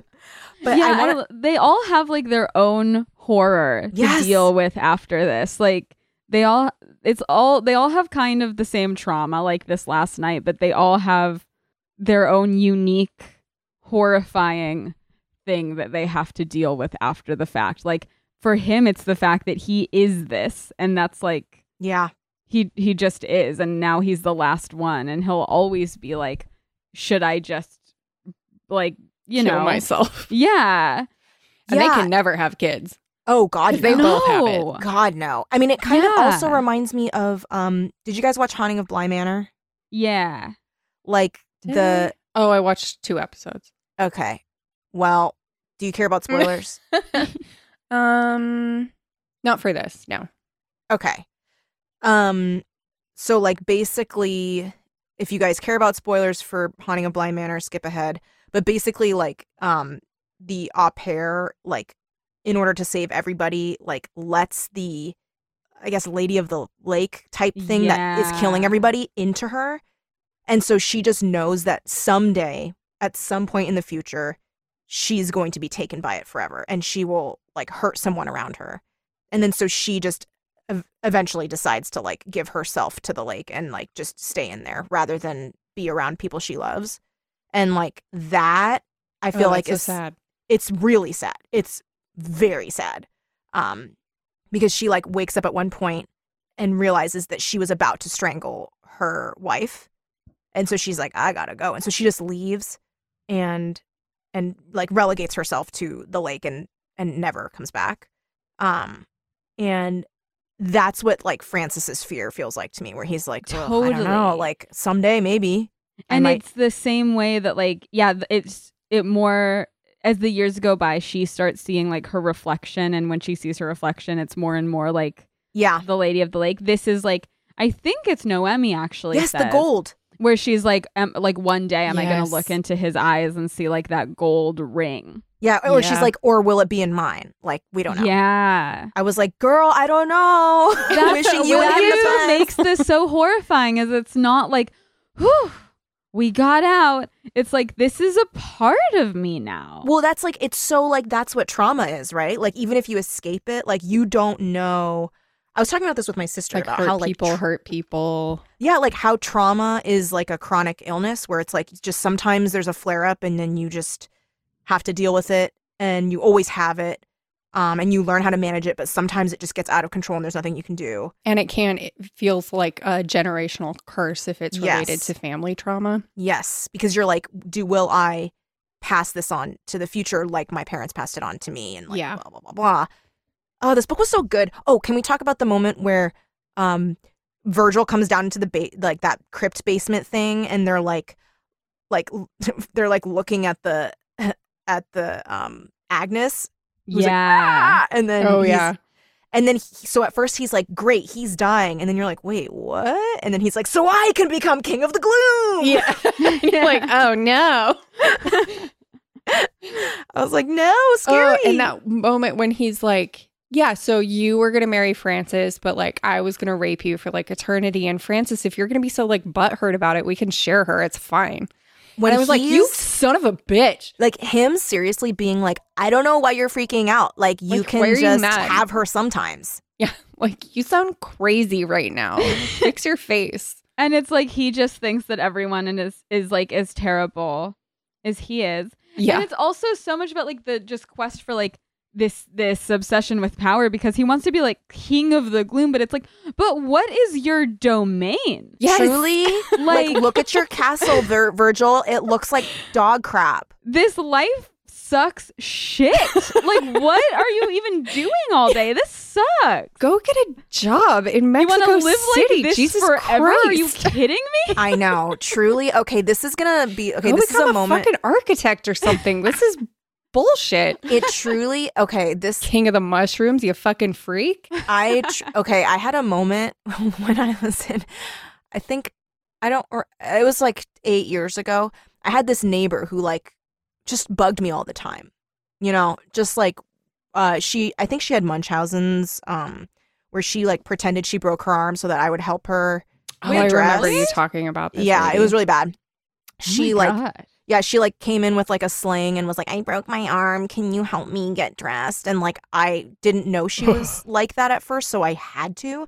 And I couldn't get her shirt off of her. And she's like, just rip it off my body. And I was like, I just don't really want to be participating in this. And I didn't know. And so I just kept helping her. And then one of my other neighbors was like, do not help her because like, this is going to be your life. Like, and she at one point was like, I like being taken care of because I feel like a princess and like blah, blah, blah, all this stuff.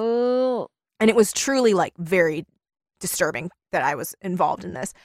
But at one point, so like then like I just started to like feel absolute hatred towards her because every time I walked by, she'd be like, can you help me do this and like do this thing? And it was just so constant. Like I couldn't be in my house without her trying to get at you. Yeah, trying to monopolize my time. And I know this makes me sound like very hard-hearted. No. Because she had a satellite. That's weird. But it was very bad. Like it was truly like I was like sneaking to my apartment. Like she would knock on my door at all hours and be like, can you put my clothes on? And stuff like that. Like, it was really bad. So there was one she point, needs like much more involved help than you. She needs professionals. And that is a pathology. That's not just like, I'm like frail and need. Yeah. Like, it was like Munchausen's for sure. Cause she kept like pretending she was sick. Yeah. That's so then super weird. So you saying the whole like king of what? So it made me think of this time I was like cooking on my, or no. I was spray painting something outside, like away from where she was. And she came and I finished everything and I put it away. And she knocked on my door and she was like, hello. And I was like, oh God. So I opened the door. I'm like, what's up, Louise? And she was like, her name would be Louise. Yeah, her name was Louise. Such a Louise. Yeah. And she was like, you're poisoning me with your spray. And I was like, and I don't think I've ever had such an evil thought. But I just like looked at her and I just thought like, what are you preserving? Like, why? Like, it was so bad. And I was like, Kelly. That's somehow even crueler than what I like my knee-jerk cruel reaction, because you're poisoning me. My knee-jerk reaction. And of course, I don't actually think this, but kind of in the same way you think about like throwing yourself off a high place when you're standing there. But you said, you're poisoning me. My thought was good. Yeah, but somehow like, don't you like I would have thought like you'd probably love that. So much you? cooler. Yes, exactly. Like, oh, you wish. No, I just like I had that thought and I was like, okay, Kelly, you need to distance yourself from this woman because that was a cruel thought. You need to step away. So I had to be mean to her eventually and just be like, I'm not going to help you anymore. And I've talked about this on the show. So she used to always talk in this baby voice, right? She'd be like, man, can you help me? Blah blah blah. How old was she? Older. I want to say she was like. Anywhere between, she could have been like 48 and just like rode hard, put away wet. Right. But I want to say she was like 50 probably. Okay. That's about what I was thinking. Yeah. And so I remember one day I had told her like, I can't keep helping you, Louise. And then the next day I was taking a shower and getting ready for work. And I just hear like, hello. And I was like, oh God, she's back. So I just hid I turned off the water and just stood there with shampoo in my hair, waiting for her to leave. She didn't leave for like 10 minutes. So I get out and I'm like, what's up, Louise? And she's standing there with just her shirt open and her arm in this sling. What the fuck, man? This seems like sexual. Yeah. And she's like, can you put this shirt on me? I mean, she's wearing a bra. But she's like, can you button it up? And I was like, you don't have any pullovers, Louise? Like, what's going on here? And she's like, my arm is broken. And I like look at her and I'm like, then why isn't it in a cast, Louise? And she's like, because I have a bone condition where I make too much calcium. And I was like, what? So then, so then I was like, I can't help you, Louise. I'm sorry. I can't keep doing this. I have to go to work. And she pushed past me and walked into my apartment. I forgot about and she was like, it's only going to take a second. Ugh. And I was like, oh my God. Yeah, and I was shaking. Louise. I was shaking and I was like, this is the last time I'm helping you, Louise. And she was like, just put it on. Oh. And then I literally had to like push her away, and I will never forget the feeling of her fucking skin because it was like thin but really soft. Do you know what I'm saying? Yes. Papery. Yeah. That's like scary. That's That's really the fucking scary. scene from this book, Kelly. No. That's the leg. The arm is the leg. That's him. That's like Virgil saying you look good in my clothes times 10. I God. can't believe she didn't like vomit in your mouth after that. I'm amazed you're not like Louise and Kelly's body right now. I am a spore. I have to tell you guys. It truly, like, it was really Is your dark name and Louise disturbing. Doyle? That's disgusting. Truly. Okay, and then like when I packed my stuff and I was moving out, she screamed out her door, "I'm glad you're moving out."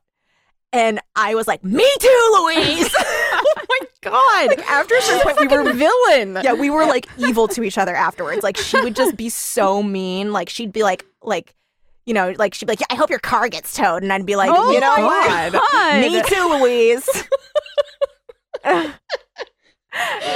Oh my God. It was great. I forgot in the about moment, it was like Louise. truly a dark nightmare for me. Oh, Louise. Yeah. Get it together. I know. And also, she like pretended that her brother lived with her. Oh. Yeah, but I never saw him in my life, so I was like, that man is bones. That man is bones in the next room. That man's a mushroom. That anything, man is like- made of mushrooms. He's in a planter in your fucking house. She'd be like, my brother is like doing this, you know, and he's here. And I was like, where? And she's like, oh, in the other room. And I was like, okay. It is so chilling. Like deeply, deeply chilling to catch somebody Yeah. in an elaborate Yes. lie like Yes. that. Like it's so like there's lies, there's a genre of lies that it's like, wow, that's like, you know, I can see why you did that, like to get something, and that was a betrayal of my trust, and I'm hurt and I can't trust you, da, da, da. But then there's the genre of lies where it's just the creepiest thing Yeah. you've ever heard in your fucking life. And it's so big. It's such an aggressive, Yes. big lie for no reason that it like it puts the onus on you as the person. Like if you call them out, that's a crazy. Because can you imagine, right? Like telling Hilaria Baldwin to her face, like, you're not fucking Spanish. Yes. Oh can you god, we have to imagine? do that mini-sode on that. Yeah. And there's also the whole thing of it's like, what kind of person Yeah. has it in them to think that like they're not going to be found out? Yes, it's the It's the so sheer Trump. hubris. Because like Hilaria Baldwin, it's like Yeah.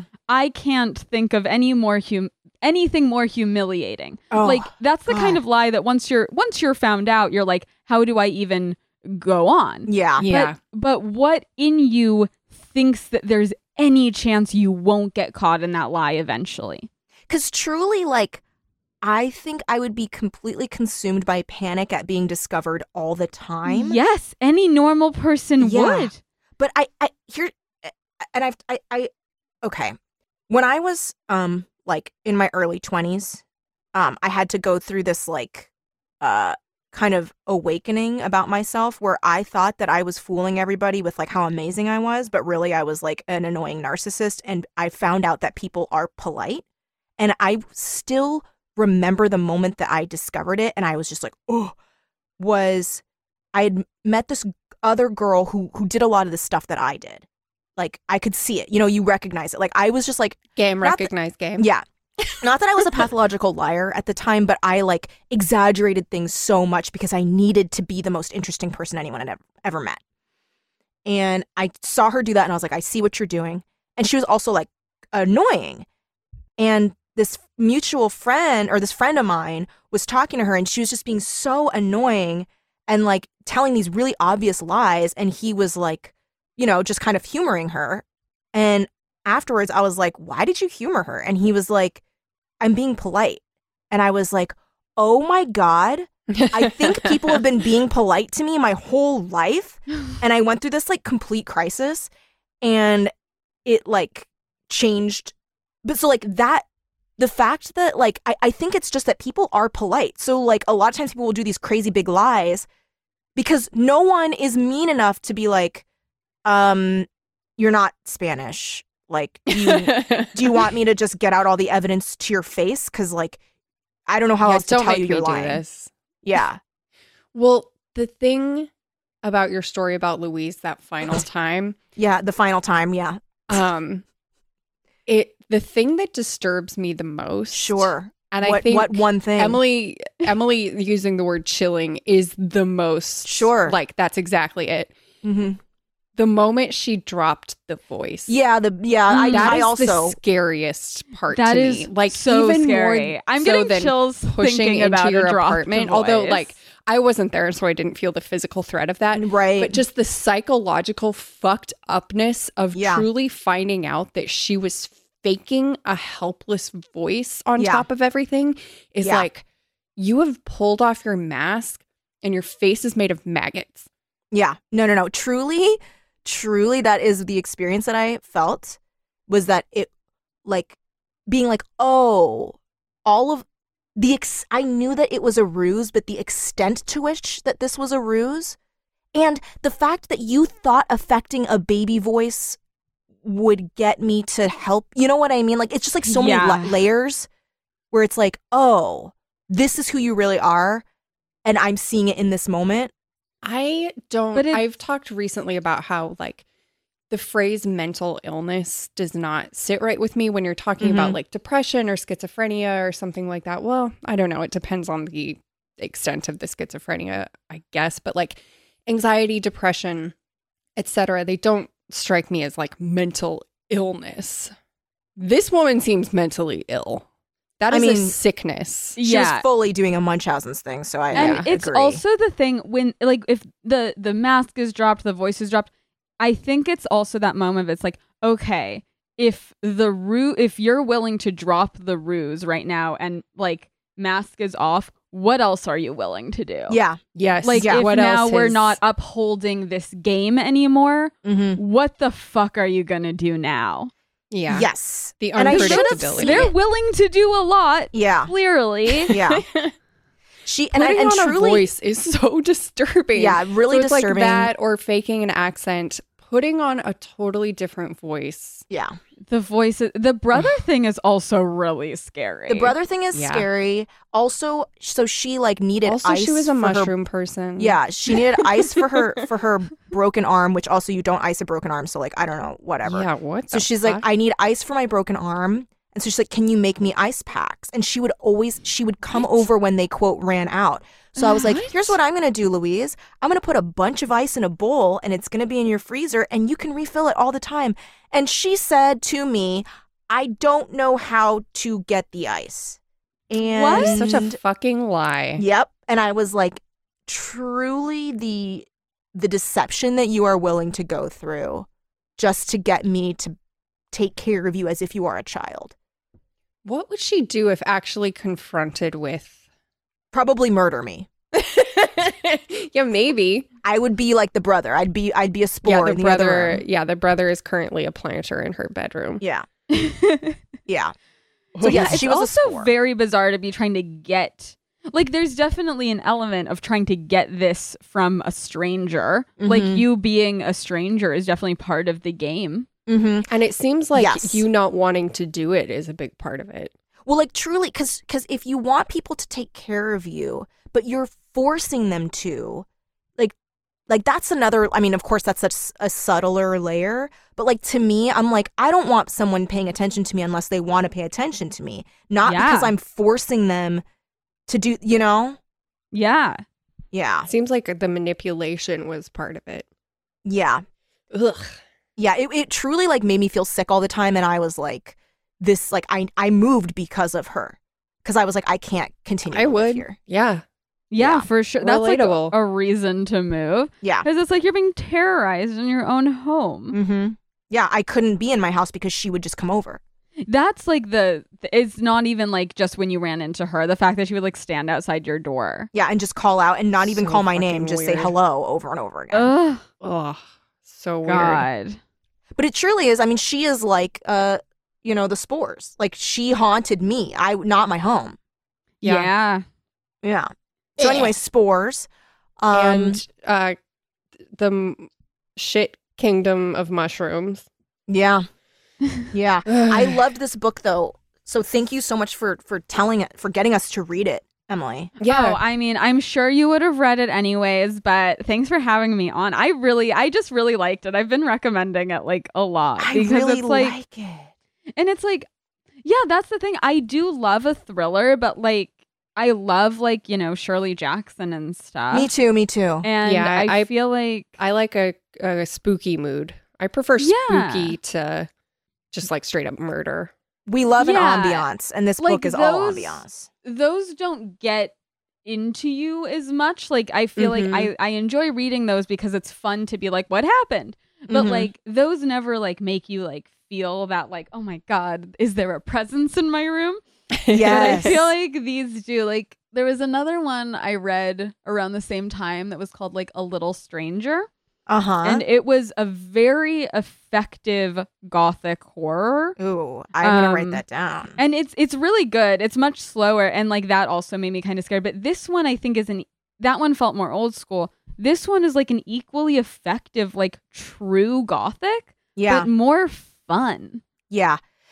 It had the pacing of a modern book, but the like feel of like gothic, Which I guess is why it feels like it would be such a good movie. Like A Little Stranger, they did make a movie of, and I watched it, and it wasn't a super effective movie because everything about it is so subtle.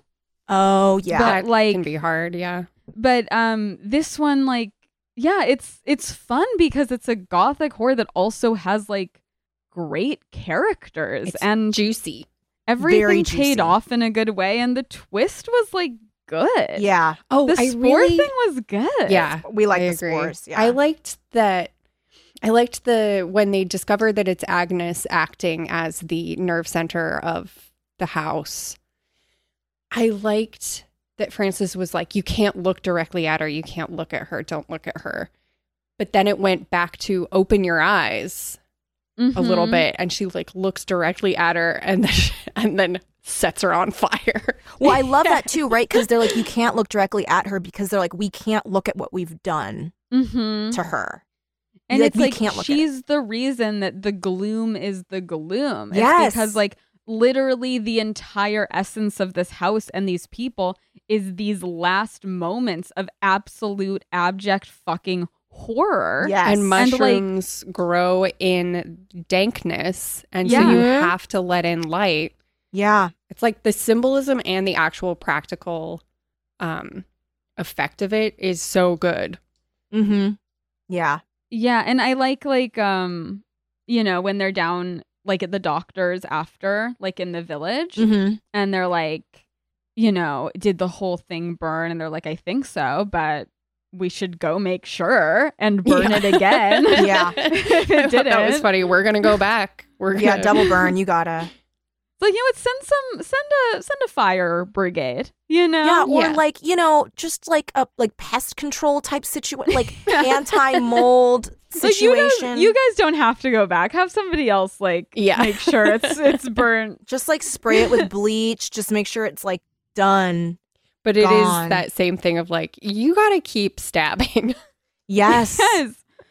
Yes. Like, I don't want this to be the end of Little Shop of Horrors where it then like cuts to a new little Audrey. Yeah. Right. Which I guess it kind of is with like we might see like the eye thing, but it's like they're aware of it. And that's what they're reckoning with. But it's not like, Howard's alive. Yeah. That's what I love. Yeah. I love that they are like, you know what? We're not completely done here. Instead of when they're like, and it's all great. And then cut to like, an egg is hatching and what's going to happen? I almost worry that the movie would choose to like have the last shot be like, one little mushroom is left growing. Yeah. I'm sure they did. I'm sure. God willing, no. There's no way they couldn't. There's no way. Like be like sequel. Yeah. Or oh my God. Yeah. Like they finish talking and then they pan away.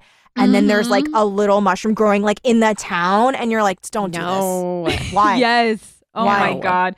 They would. Now I'm just mad at these hypothetical filmmakers. They would. That's so like so them. Would. That's so them. Classic them. Classic. Well, so that's the book. I think we agree, right? We're saying this is a definite read. Oh yeah.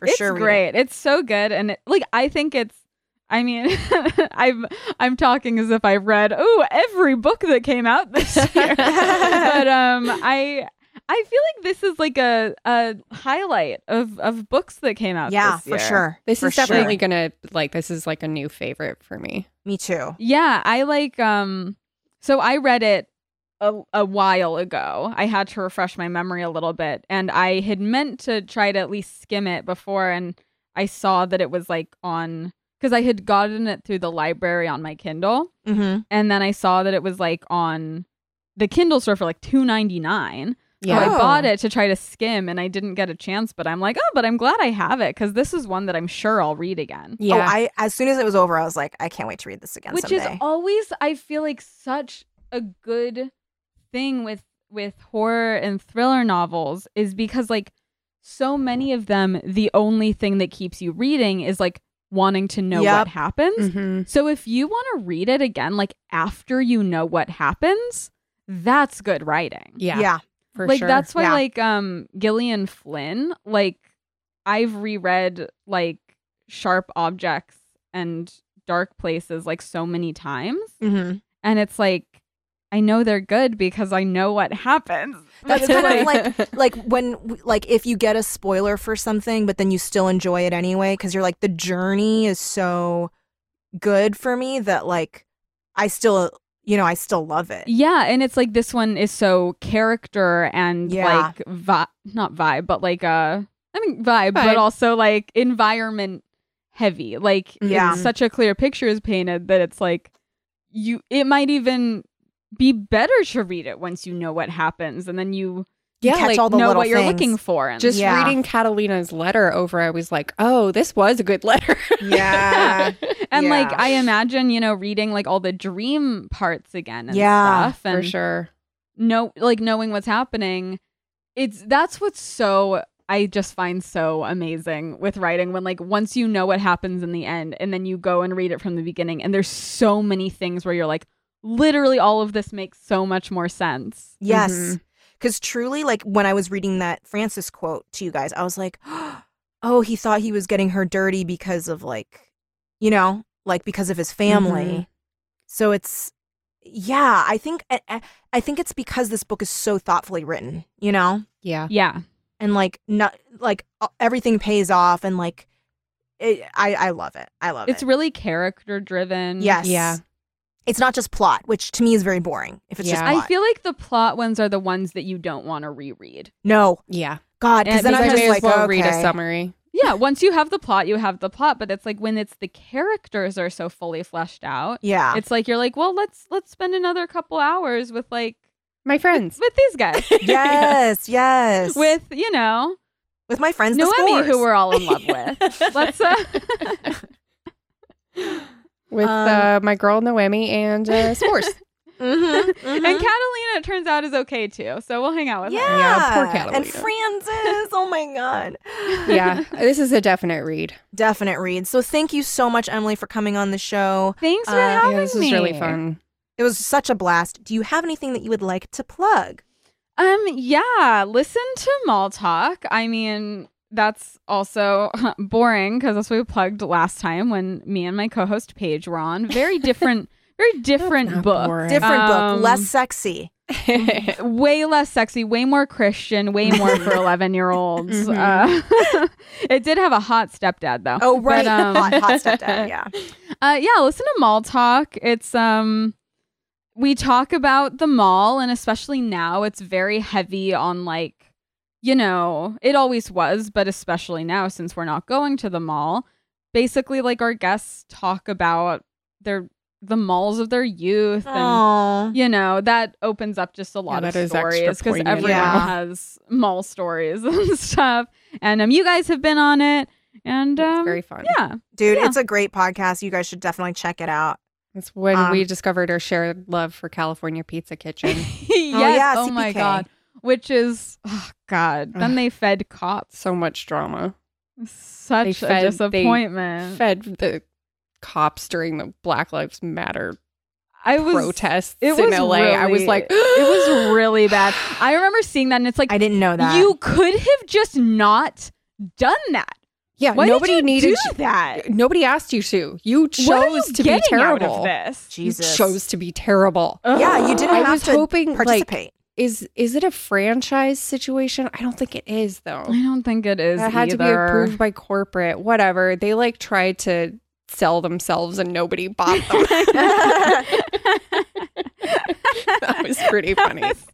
The saddest. Embarrassing. I was like, could I have waltzed into that auction and just been like $2? It's like, I'll give you $150. I'll give you my stimulus check. But you have to throw in like all the pizza ovens for no extra cost. Yeah. You can't take them with. I Everything get has all to the come butter furnished. But and where can people find you online, Emily? Oh, MLE Faye on Twitter and Instagram. Awesome. Thank you so much again to Emily Faye, both for being a fabulous guest and for introducing this book to us. Thank you so much to all of our listeners. We really, really appreciate you. Check out our Patreon, patreon.com/teencreeps. And a special thank you to our Patreon producers who give very generously at the $15 level.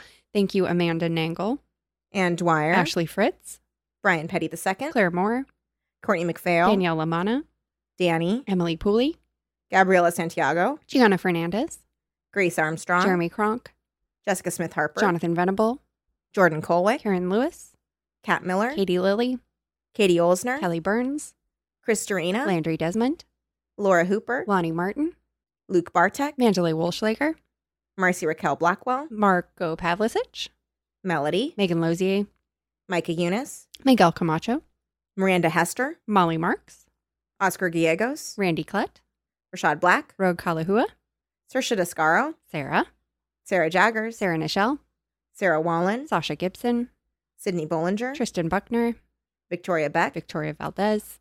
And Wendy Bartos. Thank you. Really appreciate it. That said, wear a mask, stay inside, and keep it creepy. Forever Dog. This has been a Forever Dog production. Executive produced by Kelly Nugent, Lindsay Katai, Brett Boehm, Joe Cilio, and Alex Ramsey. For more original podcasts, please visit foreverdogpodcasts.com and subscribe to our shows on Apple Podcasts, Spotify, or wherever you get your podcasts. Keep up with the latest Forever Dog news by following us on Twitter and Instagram @ForeverDogTeam and liking our page on Facebook.